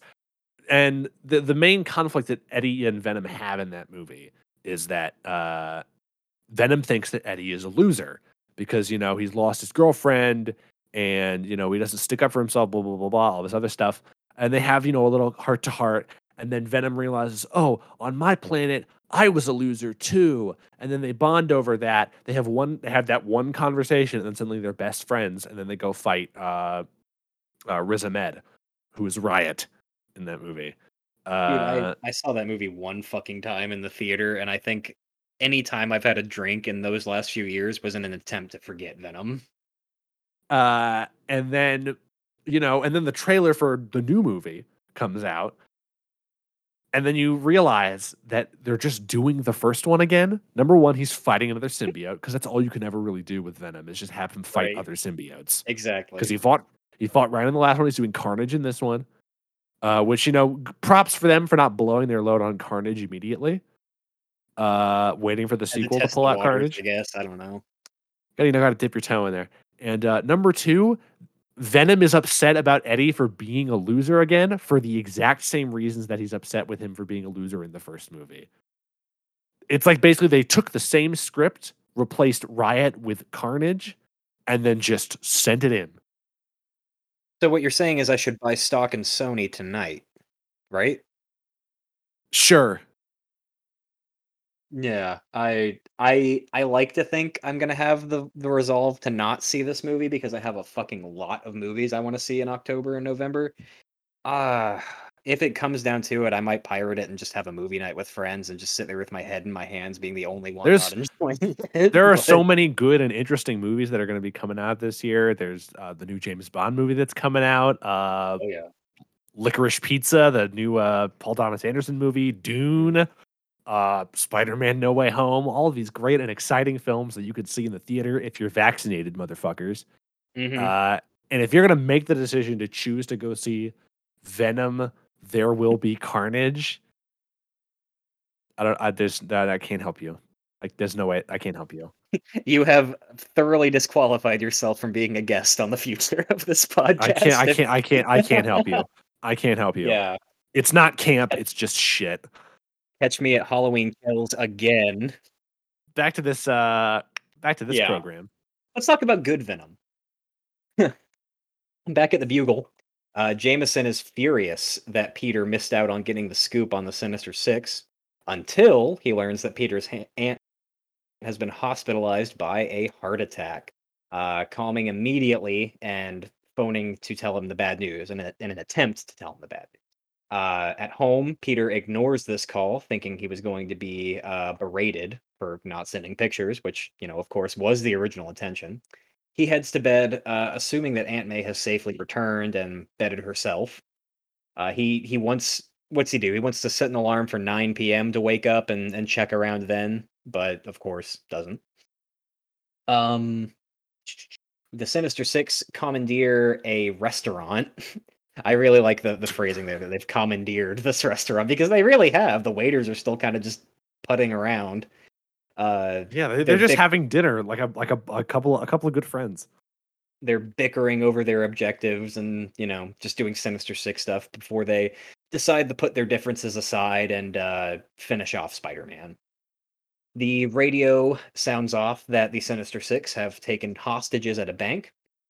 Peter attaches the symbiote to him and, you know, kind of gives chase.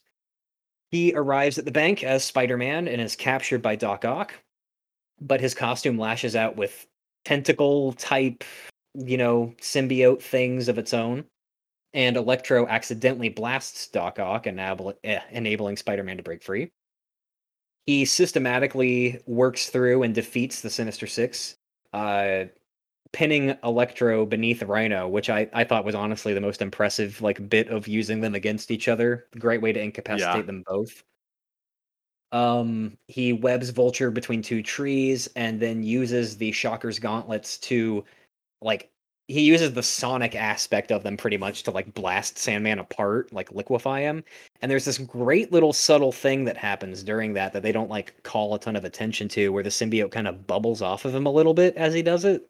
They never do the cartoon exposition thing of, wow, the sonic waves from Shocker's gauntlet also affected the symbiote. It's just a thing that happens, and they don't talk about it. If you don't even notice it, it doesn't fucking matter if you don't even notice it. But I noticed it, and I thought it was fucking cool. I've always thought that the most effective, the villain that would be the most effective against the symbiote would be the Shocker, because this whole thing is shockwaves. Mm-hmm. The symbiote really doesn't like those. Absolutely. Either that or, I don't know, Spider-Punk because he has a guitar. I don't know. I'm sure there is, but I hope there's an issue where Spider-Man and the Shocker team up to fight Venom. That'd be fun. Either that or just have Peter reverse engineer his own Shocker gauntlets. I'm sure it's possible. But yeah, great little, I want to say subtle, but it happens in the middle of the fucking screen. So maybe it's not that subtle, but I don't know. If you're paying attention, you catch it that the symbiote is also semi-disrupted by the Shocker's gauntlet. Doc Ock grabs Peter and attempts to impale him on the Rhino's horn, is what he wants to do.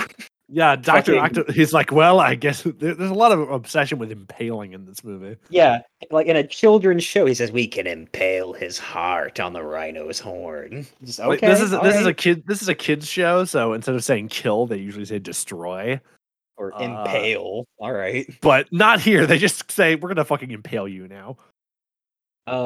At this point, Electro loses control of his powers, as we're all aware they can't be contained, forcing Octavius to drop Spider-Man. Spider-Man then clocks Octavius, knocking him out, and lifts him by his coat, about to impale him on one of his own tentacles, before Captain Stacy orders Spider-Man to stand down, and he leaves.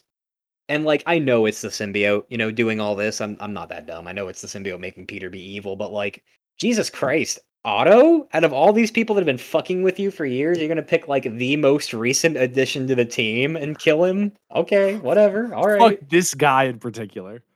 Who, by all accounts, a week ago was the most nebbish little dork on the planet. But all right, kill him, Peter. Whatever. It's what he rose up in the ranks real quick. Back at home, Peter wakes up more exhausted than when he'd gone to bed. And I should mention, I did a kind of bad job of telling this, I guess, but I also did a bad job of perceiving it when it happened. Peter is not Peter in this fight. This is Peter's sleeping body being piloted by the symbiote, which I didn't understand until it was pointed out to me, I guess, by the show.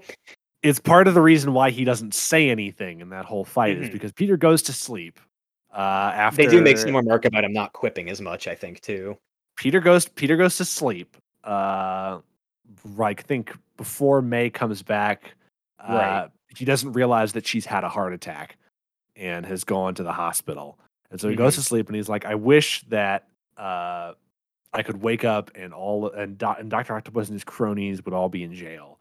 And so while he's asleep, the suit grabs a hold of his body and takes him over to where they are, and he beats the shit out of them. And that's why he doesn't say anything the whole time, because he's actually his eyes move and stuff, but he never says anything because he's unconscious the whole time. Super, super interesting. That really blew me away. Really cool. Once I realized everything and it settled on me, I was like, that's fucking incredible. That's amazing. And it's also based off of the stuff that goes on in the comics, where the suit takes hold of him at night and makes him go off and fight crime and stuff just to exhaust him and take more energy from him. Peter, he wakes up in the morning more exhausted than when he'd gone to bed and finds a cut on his arm that wasn't there. Perplexed by this, he finds photos of Spider-Man's fight with the Sinister Six that he has no recollection in participating in, and realizes that the symbiote has, done exactly what we've discussed here and used him to fight the Sinister Six. Yeah, he He says he wasn't wearing the suit was wearing him. Mhm. With this in mind, he still opts to keep the suit, reasoning that as long as it got him paid, none of this matters. MJ interrupts his brooding and informs him that his aunt, he had assumed was still upstairs in bed, has had a heart attack and is in the hospital, capping off this 11th episode of the show. Shit is getting crazy. Yeah, we are in the throes of the black suit. Moving to our penultimate episode of the season, Intervention. Fun name. A lot of the names for this series are cribbed from chemistry. If you haven't caught on to that yet, just Yeah, you know, they're sciencey stuff. they talk about how they're all based on I don't know if this would be, I think that you're now talking about, I don't think it would be under your trivia category. Yeah, no, I But was all just pointing it out here. Yeah, all the episodes are based off of like subjects in school, because the writers wanted it to be based on like sort of the theme of like the education of Peter Parker. Mhm. So in this first season, like the first 3 episodes are all like biology terms. And then the next 4 are all economic terms. Mhm. And then the next 3 are all based on chemistry. And then the last 4 are all psychology terms. And that obviously Very continues interesting. into the next season. So I really like it. I found a little of that stuff, but I didn't actually realize all that. That's super interesting. You've trivia'd me, Lex. Get out, trivia. I pack your things, get out. You know. Meat. Such a box of Christmas meat. At the beginning of this penultimate episode, Intervention, Peter is rushing to the hospital, having learned of his aunt's heart attack, and is confronted outside by Eddie Brock. Peter is relieved to learn Aunt May will survive. Before we even go into that, for this one episode, Peter is like, I don't know if the symbiote created this or he like wore this outfit. He's wearing like this black t-shirt and this belt and these brown pants, or I think they're brown. Yeah, And he looks fucking shredded in this shirt. He looks cut.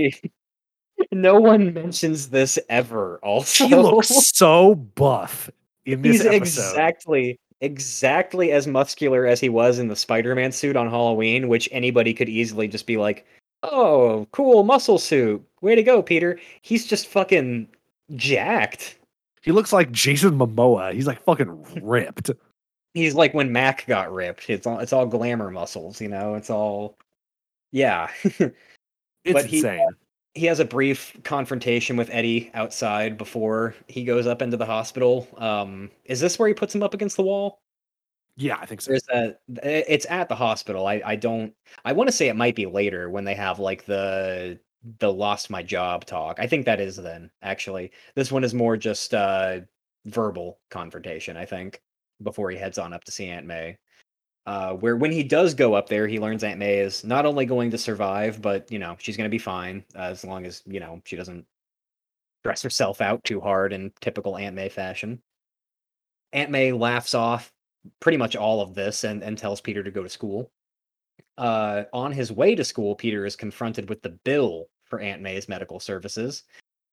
You know, always in the red, but now, good fucking god, got even more money to make now. This causes him to lash out at Gwen, MJ, and Liz when they try to comfort him. You know, resident polyamorous king Peter Parker being consoled by 3 women at once. Peter gets so many bitches in this show. All he has the stamina to do is go, "I need fucking money," and run away screaming. You guys, you're gonna help me, you motherfuckers. But yeah, Peter. It also happens in the next episode. Peter gets so many bitches. Yeah, Chick magnet. I mean, can you blame him? He's Spider-Man. I mean, yeah, in that black t-shirt where he's fucking cut. Hell yeah. Peter storms off, you know, screeching about money, and makes his way to Tombstone's tower, Lincoln Tower. Not only is he screeching about money, he's also talking about himself in like plural, where he's like, "We need this money." Mm-hmm. It's like, which I mean, you know, yeah, he's going evil mode.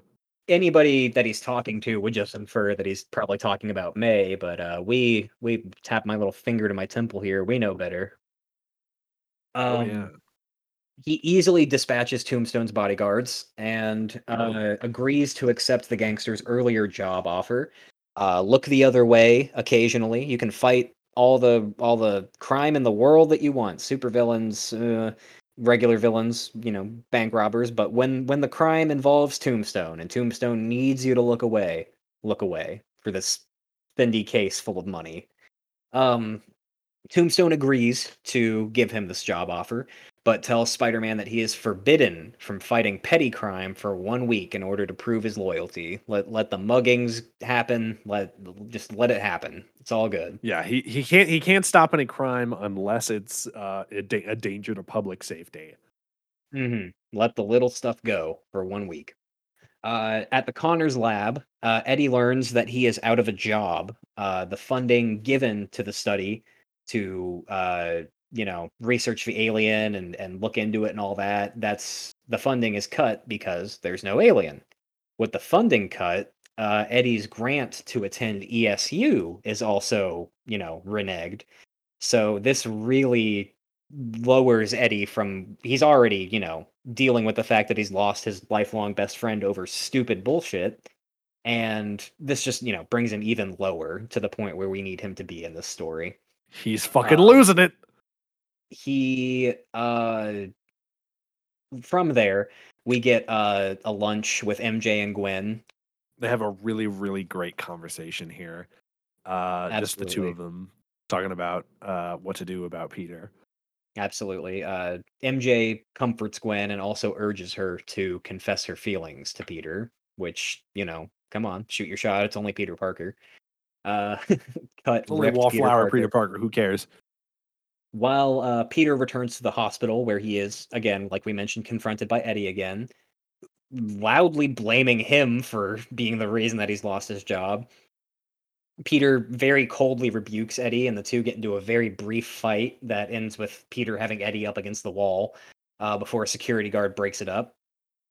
Peter ignores another phone call, this time from Gwen, and is confronted by Flash, who, instead of kicking Flash's ass, Flash just kind of calls him out for being way too aloof towards the people that care about him the most. Maybe aloof's not even the best word. He's beyond aloof. He's actively... He's aggro. He's straight up aggro. So yeah, Flash chides Peter for a good while. Peter's been acting very unbecoming to the people that make him who he is and keep him centered. And he's got even the symbiote version of Roid Rage. Even Flash is noticing, and that's a concern. Peter leaves to clear his head, not having kicked Flash's ass or pressed him up against the wall like he did with Eddie. And he does come to the realization that the symbiote is negatively influencing him to a degree that he cannot stomach anymore. This is, I imagine, what you were talking about when we get to the intensely Raimi segment of the show. Like directly ripping off, essentially, almost. I don't know. Yep. He arrives at a church, in a church bell tower, and desperately ignores the symbiote's attempts to convince him to keep it and to remain paired with it.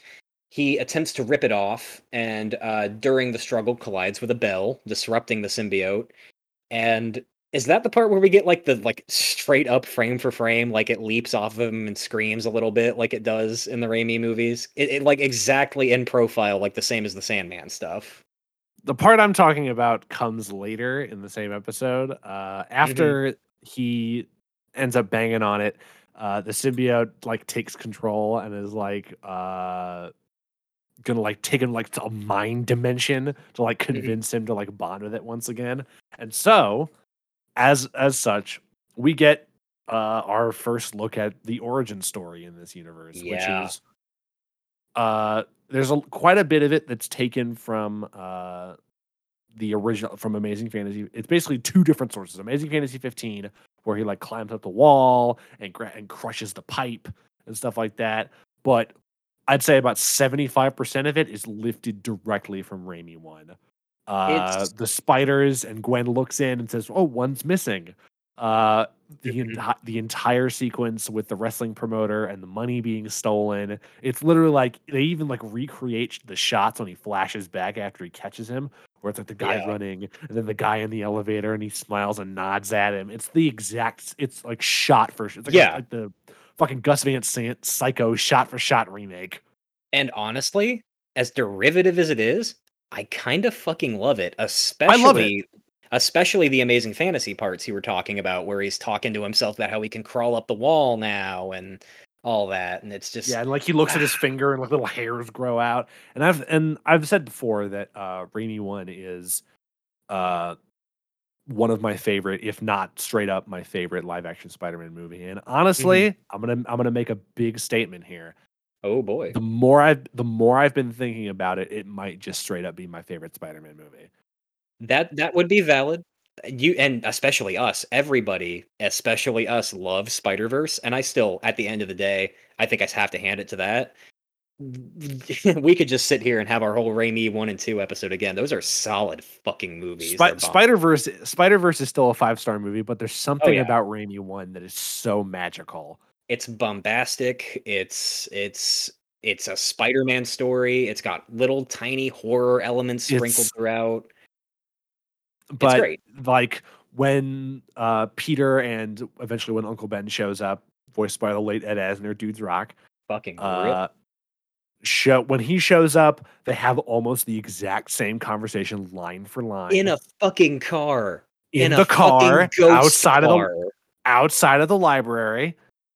Yeah. Almost a line for line recreation, Mhm. and it's like fuck it, dude. Let's go for it. I love that. And also later on, they end up keep fighting. They keep fighting in the mind realm. The symbiote keeps showing up to be like, you know, what is all this suffering? You know, they keep taking things away from us. Well, join us and we'll fight together. Blah blah blah blah. Mhm. It's trying to like turn to the dark side essentially. And then Ben Yeah. keeps showing up, and it's like, let me show you how it's really done. He like This fights him happens in like the 3 times. Uncle Ben like fights him a psychic mind dimension against the Yeah. symbiote, and it's awesome. Not exactly. Point is, you're changing into the man you're going to be. And just because you can do something doesn't mean you should. With great power, there must also come great responsibility. Pretty words. But what good do they do? We still went to the venue. We still let the cat burglar go. He came down to take this car and took Ben away from us. From him, not you. That's not the point, and I'll prove it. It's pretty great, yeah. Like Lex mentioned, the symbiote has engulfed Peter and has him in like his own mind's eye, trying to convince him that he's useless without it. He's made to relive his very Raimi, very comic book origin. And I love that they saved that for like the end of the season. I can't imagine there was anyone anywhere going, God damn it, how did he become Spider-Man? I need to know. I want to know. Get the You money already know. shot. Get We're the gonna money show you shot anyway, right but you there already in know. at the end. But through all of this, the symbiote nearly does succeed. But as you mentioned, the apparition of Uncle Ben Asner appears and restores Peter's resolve and enables him to use the power of friendship to repel the symbiote. The power of friendship and a recreation of the cover of Amazing Spider-Man 100, Yeah, yeah. which is Um, it's great. it's a great fucking sequence. As derivative as it is, it's really good. And I do want to mention, like I said earlier, he has his whole little like Harry Potter moment of all his loved ones are with him and they're gonna help him win and everything. And fucking Norman is just there. Right at the end when he beats the symbiote in the mind realm, Ben is like, I'm always here. It's like, fuck yeah, let's go. I'm fucking amped. Mm-hmm. This straight up is my favorite episode of the season. I love this episode so much. I enjoyed it quite a bit. Yeah.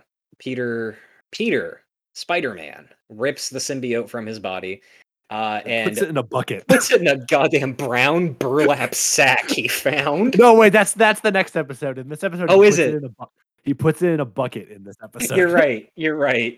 There will Puts be a it- burlap he- sack. He rips chunks off of the suit and puts it in a bucket that's just here at the top of the church tower. And That's then the church bucket. and then he just leaves. He does indeed just leave, returning it to the lab. There's no Eddie waiting below, seeking forgiveness, finding religion. He just takes it, he puts it in a bucket and takes it back to Connor's lab. Where he does encounter Eddie Brock, who is not looking for religion but science. Eddie is initially overjoyed to see the alien returned, but when Peter begins to freeze the symbiote in an attempt to kill it, his joy becomes shock and rage. The symbiote breaks free from the ice encasing it, and Eddie voluntarily bonds with it. When it is revealed to him by the symbiote that his two enemies are the same, and that Peter Parker is Spider-Man, Who would have guessed? Eddie, for lack of a better word, hulks out and becomes transformed into the monster we will eventually know as Venom. Going Venom mode. Let's go. Venom moment. Ending our penultimate episode and bringing us to the 13th and final episode of the first season of the Spectacular Spider-Man, Nature versus Nurture. This might be my favorite episode of the season. That's a good choice. It's a solid two-parter. I really, really did enjoy some of the previous, little guy villain episodes, but it's just been building to this. The Sinister Six was fun.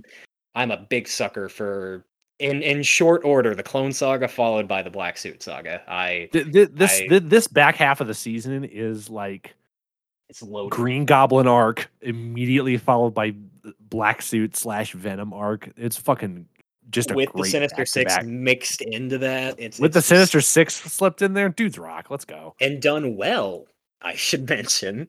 Unlike some people, they've managed to balance all of these different characters and arcs going on at the same time, balancing it really well. And it makes me wonder if Spider-Man, or just it makes you realize why superhero comics are these long form serialized stories, because that's the best way to do it.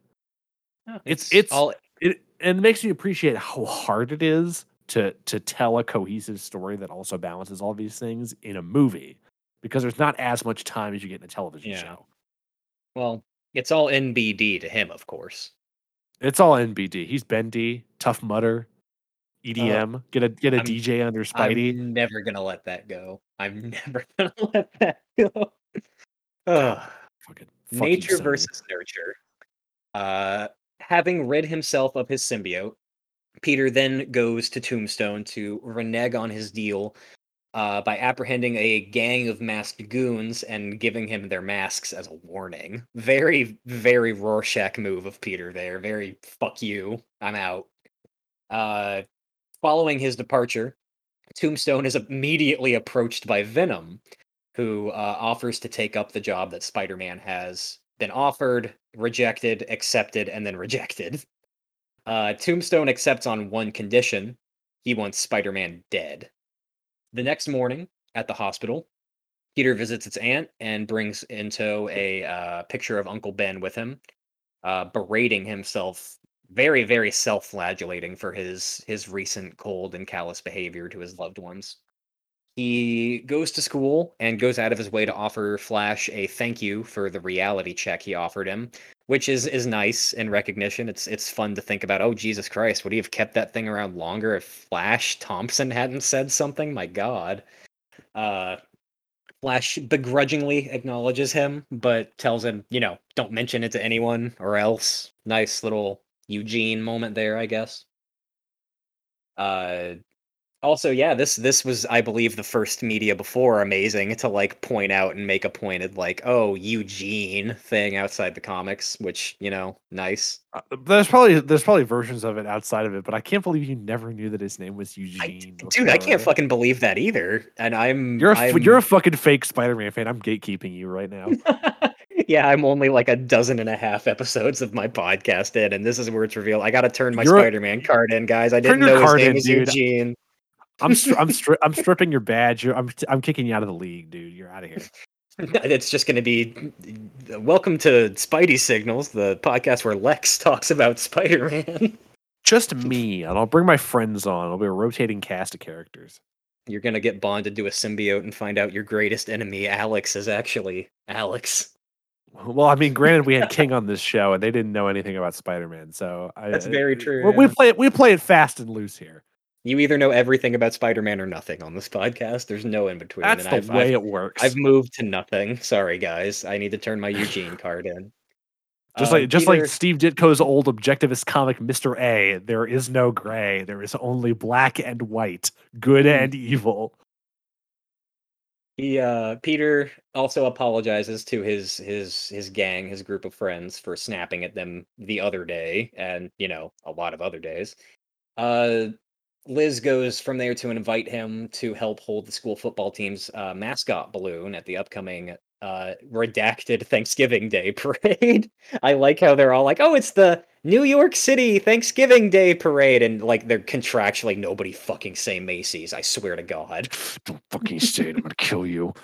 We can't pay those goddamn licensing fees. Peter says that he intends to bring Aunt May home, and Gwen, urged on by MJ, awkwardly volunteers to help him. Sweet moment. MJ informs Peter that Eddie is more begrudged than Peter seems to be aware of. And Peter makes an attempt to call and apologize and semi-explain things away. Venom answers the phone, very coolly telling Peter that he'll meet up with him later with, more sinister intention behind that than one Peter's thing I aware love of. about the way Venom looks in this show is he's built like a fridge. Like he's just got Yeah. little tiny legs, but a huge top side. Just Yeah, that's more in line with the comics than some of the other portrayals we've seen. Venom is a he's very like wider than the Rhino. He's fucking huge. He's got that like Captain America triangle top half of his body. He's like Rob Liefeld, Captain America. He's got huge tits. Yeah. Good old Liefeld. Oh my god. But yeah, great Venom, and I really like that when like the symbiote peels back, it's still got like the strands across his face, kind of. It's good stuff. I like it a lot. At the hospital, May is given a clean bill of health by a way more flirtatious than should be doctor. I don't know. Yeah, if we you don't even know noticed this that too, doctor's but name. He's just Jesus. the doctor guy. He's in love with May, from what we can glean. Yeah, he calls her his favorite heart patient. Yeah, and he's just like super complimentary from there. And it's like, if this guy was my doctor, I'd be like, Peter, get me out of here now. People trying to mac on May. Peter is volunteering to handle Thanksgiving at home, as he thinks May might be still a little too, heart attacky to handle Thanksgiving. Unfortunately, heart attacky. Yeah, that's the medical term. I'm a doctor. Unfortunately, Peter makes a awful mess of the kitchen. He also discovers the vial of gene cleanser that he had taken earlier following the lizard incident while he's changing into his costume. He contemplates drinking it, but is attacked by Venom, God forbid, who reveals that he knows who Peter is. Peter recognizes the symbiote and expresses disbelief that it survived and bonded itself to another human being. But Venom sneers at him and easily defeats him, saying that he intends to make Peter suffer for rejecting the symbiote. Great stuff here. I am so used to bad Venom stories that it like really takes me by surprise when we got a good one here. And I know I've probably said that a few times, but god damn, it's just it's done it right. And it doesn't have to be pitch perfect to the comics to be right. I don't mean that when I say it gets it right. You can tell a whole new story and still get it right or get it wrong. I just, I cannot understate how much I like the symbiote arc and all of this before we, finish it off here. It's really well done. Not much else to say beyond that. Peter realizes that Venom is targeting Aunt May for some reason and chases him to a hospital where May is examining an anonymously given get well card sent by Venom. There's also Peter ends up smacking into a giant web that spells out "Guess who?" Yeah, I love that Eddie is like still doing like the spelling shit with webs that Eddie and Spider-Man 3 did. I love that he does that. Just like he's not quite as good as replicating that font, but he's not quite replicating the Spider-Man font, but it is very funny. Spider-Man attacks Venom before he can strike at the hospital, and Venom opts to target Peter's love interest from there, revealing himself as Eddie Brock. Which I thought was weird in the middle of the fight, just to go bro in such a way to like play that card, you know. But he had to find out somehow, I guess. I don't know. He's just trying to fuck with him.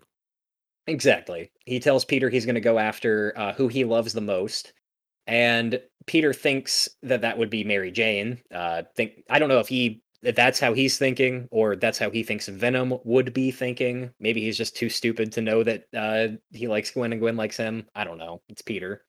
Spider-Man rushes towards the parade, of course the Thanksgiving Day parade.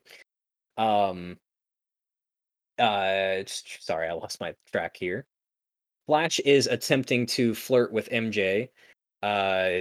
Peter is keeping an eye on MJ from above, watching all of this, and he discovers too late that Eddie's actual target is Gwen, chasing after them only to find Gwen's discarded saxophone on the road. Poor band geek Gwen. Good God. Peter... that reed is probably broken. Oh, yeah, for sure. She's got to go buy a new reed. What a pain in the ass. Peter does find Gwen suspended from the Midtown High mascot balloon. But before he can rescue her, Venom attacks, where it's revealed in traditional fashion that Peter's spider sense is not working with the symbiote due to the quality time that they spent together. He refers to the symbiote as the Symbi at one point here, which made me go like, oh God, all right. I think it might be later in this fight, but we also get to see like the Spider-Man wants Venom to shut the fuck up, so he webs him in the mouth, and then suddenly a mouth appears on Venom's stomach and starts talking, which is so fucked up. I loved it. It's very The Thing. It's like a real Ghostbusters action figure. Like they'd have those people that would turn into ghosts. Yeah, like, straight up that. It is. Oh my God, it's great though, and you don't see a lot of like on-screen opportunities for Venom to like take advantage of his like fluid creature taking the shape of something else nature. And it makes perfect sense that if his mouth was covered, well, guess what, bitch? I can have a mouth anywhere. He's lucky he didn't turn around and have a mouth on his ass, like talking to him. It's great. I love it. Really cool. Spider-Man desperately tries to persuade Eddie to reject the symbiote, but he's rebuked by Venom, preventing him from reaching the balloon as the symbiote's webbing suspending Gwen begins to fray. Spider-Man goads and prods Venom into slashing the balloon so it will land gently, but Venom snaps the lines and tackles Spider-Man when he attempts to carry Gwen to safety. He free falls for a bit, and, you know, it's a children's cartoon, so don't be concerned by falling Gwen Stacy as much as you should be, I guess. She's caught in the hand of the balloon by the football team. Yeah, the football team comes together, and Flash is like, "We got to go save Gwen," and the football guys are like, "Yeah, let's fucking do it." Real dudes rock moment. Absolutely, it is. Mike Stacklasa likes to say, everyone likes to see the football team win in a movie. Well, god damn it, they do here. What episode was that? He makes some analogy about like that's what people like with happy endings. They like the football team ending. I cannot remember what episode it is, but if you look it up, that's a phrase Mike has used. I'm gonna go look it up right now. I've just been watching a lot of RLM videos. And I remember seeing that. Oh, for sure. I know I name dropped Gone Girl earlier. I just watched that for the first time this week, and I don't remember if there's a half in the bag, so that'll be the rest of my night. It's on my list. Spider-Man attempts to take Venom down, but is sent flying through a water tower. He thinks on it and realizes that he cannot win this on his own, and that the symbiote is trying to prove a point. So, in another great moment of Peter showing his like intuition and smarts, he offers himself to the symbiote as like a tribute, sacrifice, return to me kind of thing.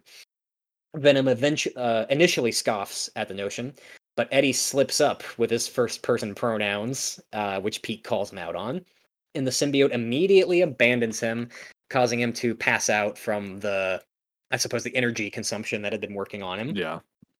It attempts to bond itself to Peter again, only to realize that it's been deceived and those emotions are cut off. We get another great little power of friendship moment here in his mind dungeon, I guess. Peter prevents it from rebonding to Eddie by scooping it into a convenient brown burlap sack and dropping it into a pool of freshly poured concrete. Very much in the same way he took out the Sandman in an earlier episode. He just puts this incredibly dangerous alien in a burlap sack and carries it to a construction site. It's so Fucking- funny. When I was 7 years old, my dad found a snake in the backyard, and we put it in a pillowcase and drove out to the woods to drop it off. And when we got into the woods, we realized the pillowcase had a hole in it, and we didn't have the snake anymore. Fucking... That's when the first thing I thought of when Peter put the symbiote in a bag that is woven of threads that have minute space between them. Like But whatever. It's so funny. It's so funny. He just puts it in a bag. Peter's solution for 2 villains in this series has been cover them in concrete. That'll do it. And I guess it worked the first time, so you know you could solve most problems that you have by covering them in concrete. I've always said that web shooters. You should have concrete shooters. I've always said that, in the movie, the movie It Follows, where you have I know of it, but I've not seen it. If you don't know, listeners, about the movie It Follows, is that there's like a sexually transmitted ghost that will attack you, and the whole point of it is that it disguises itself as random people, and it will just walk towards you until it gets to you, and then it will fuck you to death. That's a real thing that happens. It Follows is a very good movie. But anyway, my solution to beating the monster from It Follows is that it has the strength of like a normal person, and you can like stun it by shooting it in the head, and it'll fall down, but it'll get back up. But my solution is that when the monster is coming towards you, you basically just trick it into falling into a giant hole that you fill with concrete, like a Tom and Jerry cartoon.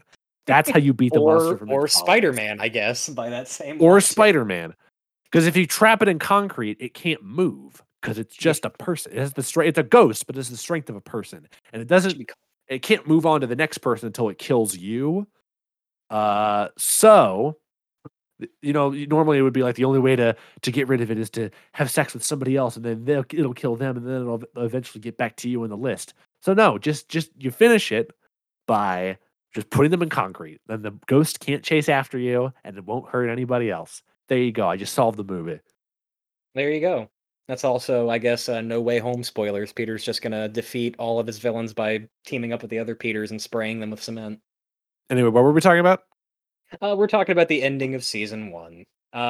Oh yeah, I forgot this is a Spider-Man podcast. Yeah, welcome to Alex and Lex talk about movies only one of them has seen this week: Gone Girl and It Follows. Where we talk about Venom and Gone Girl and It Follows. But yes, Peter defeats the symbiote by dropping a bag of goo into more viscous, thicker goo. Dudes rock. That's all I got. Peter returns home victorious to find Aunt May already there, with Gwen and Captain Stacy arriving for dinner as well, helping him clean up the mess he made. And after dinner, we get possibly my favorite scene of the entire show so far, I should say, where Peter takes the gene cleanser that he's had with him this whole time. He really, really, truly ruminates on the nature of, he's already had this talk with himself earlier when he decided not to drink it, but he makes the realization and talks to himself about Spider-Man helps people. That is what he does. That is what Peter does. That's to be his destiny, is to be Spider-Man and to help people, to prevent the bad things from happening. So he pours the gene cleanser down the drain in a declaration that Spider-Man is here to stay. My only thought is you never know when you might need a gene cleanser in the future. I did think that too. Like, oh my god, what if the lizard acts up again, right? What the That's fuck? Gonna come back. I feel like that's gonna come back to bite him in the ass. Like it absolutely has cleanser to. Again. It's a stupid move to have flushed it, but I do really love the poignancy of the message here about Spider-Man. It's a good way of recapping the conflict that Peter has throughout the season. The Stacys get ready to go. Peter and Gwen kind of awkwardly say goodnight. But before she can fully commit to running off, Gwen turns back on her heel and gives Peter a big, long kiss and runs back off again, leaving Peter not only dumbfounded and happy at this, but also reminding him of Venom's sinister threats, so to speak. About going after the one person that loves him the most. Yeah, briefly, kind of filling that gap in his own brain there. Then that's why he thinks that that's why the first person he goes to, he thinks it's Mary Jane. Yeah. But it's actually Gwen. But that is where we leave off with the first season of the Spectacular Spider-Man. Oh yeah, baby! That is the end. We are halfway there. Good ass season. Absolutely. Alex, Uh-huh. do you have any fun facts? Not a tremendous, terrible amount. Not really anything grand to speak of. We did briefly we mention the episode naming conventions of this. I might as well go through the second season ones. And the thing about the naming conventions is that all the episodes that have like the same theme, they're all like arcs that connect to each other. Which is why I think for the next episode, instead of doing 6 and then 7, we're going to do 7 episodes and then 6 to Nice. complete those arcs. Nice. So for the first 4 episodes of season 2, they're all engineering themed. And then the next 3 after that are all psychology themed again. So it's like, actually, no, it's developmental stuff. It's first steps and growing pains and identity crisis. So it's all like child development. And then the next 3 after that are all criminology themed. So it's like accomplices, probable cause, gangland. And then the last 3 are all theatrical terms. So it's subtext and opening night and final curtain. Very cool. You've out-sleuthed me here. I've out-sleuthed you. You are Trivia Lex, I dub thee. I got more things to do for this damn podcast. I already edit everything. Yeah. No, next with the next 2 episodes, I'm gonna have a more comprehensive series of trivia. A lot of it was mired down in this being season 1 and there only being so much. A lot of the trivia that I have access to is more, like I've said, more comprehensive, I guess is a good word for it. So in the coming episodes, I'll have more than I was able to offer for these. But yeah, no, that's really interesting, the episode title thing. It's the thing that gets overlooked a lot because not every kid in the world is like me and would hit the info button on the remote and read the episode description and the episode title, you know? Yeah. But no, that's if you were that kid like I was and still very much am, it's something to appreciate for sure. You got anything else? Not anything else specifically as far as fun facts for season 1, no. All right. Just my retrospective round of fucking applause at how strongly they nailed everything for the first season of a Spider-Man show. Just seriously impressive. And I have no idea how this stayed off my radar for as long as it did. Yeah. Going off for my final thoughts, it's this in this back half of this first season, it got somehow even better. I don't know what the general consensus is. Is the second season better? Is it worse? Is there a crazy cliffhanger on the final episode? I don't know. We will know pretty soon. We'll find out, but I have really, really enjoyed this show so far. Like I said, my favorite episode so far has been the stuff that's come in this back half. Episode 12 in particular has been really, really great. The story arcs have been well written, blah, blah, blah, blah. You've heard me say all this stuff. Go watch the show. It's really good. I don't know if it's streaming anywhere. It might not be because of all the legal hangups about this television program, which we'll talk about in the last episode, which led to its cancellation. It may or may not be streaming if you type in the name of the show and then the phrase streaming and then hit enter on your keyboard. I can't verify whether or not it'll take you to a site of dubious legality to watch the show, but you didn't. Yeah, I mean, I don't know. When I streamed this television program, or I'm streaming this television program, I found it on this webisode. I found it on this website called like the Buccaneers Bargain or something like that. Jesus, Lex. you engaged with an actual deep, like on the sea pirate.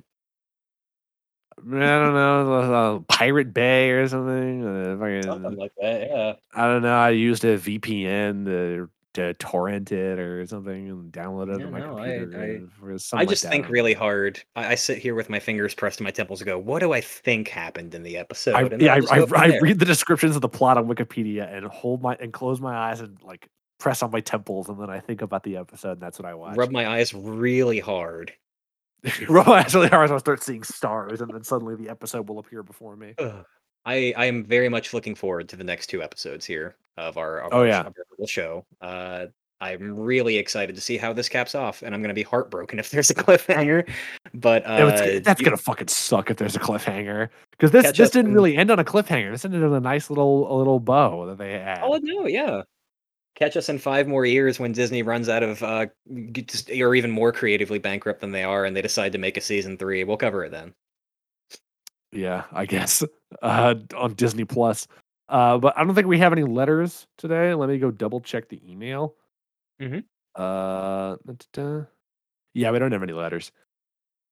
But yeah, that's our show. Thank you so much for listening. If you've got a question or a comment that you want us to read on next week's episode, be sure to send it to us at our email address, spideysignalspodcast@gmail.com, or you can shoot us a DM on our Twitter at SpideySignals. We recorded this week on a Tuesday instead of a Wednesday when we usually do. So even if you were going to send it in, it'll probably be late. Next week, we're going to cover the first 7 episodes of season 2 of The Spectacular Spider-Man. So until then, stay responsible. Bye. And choose. Choose Martha!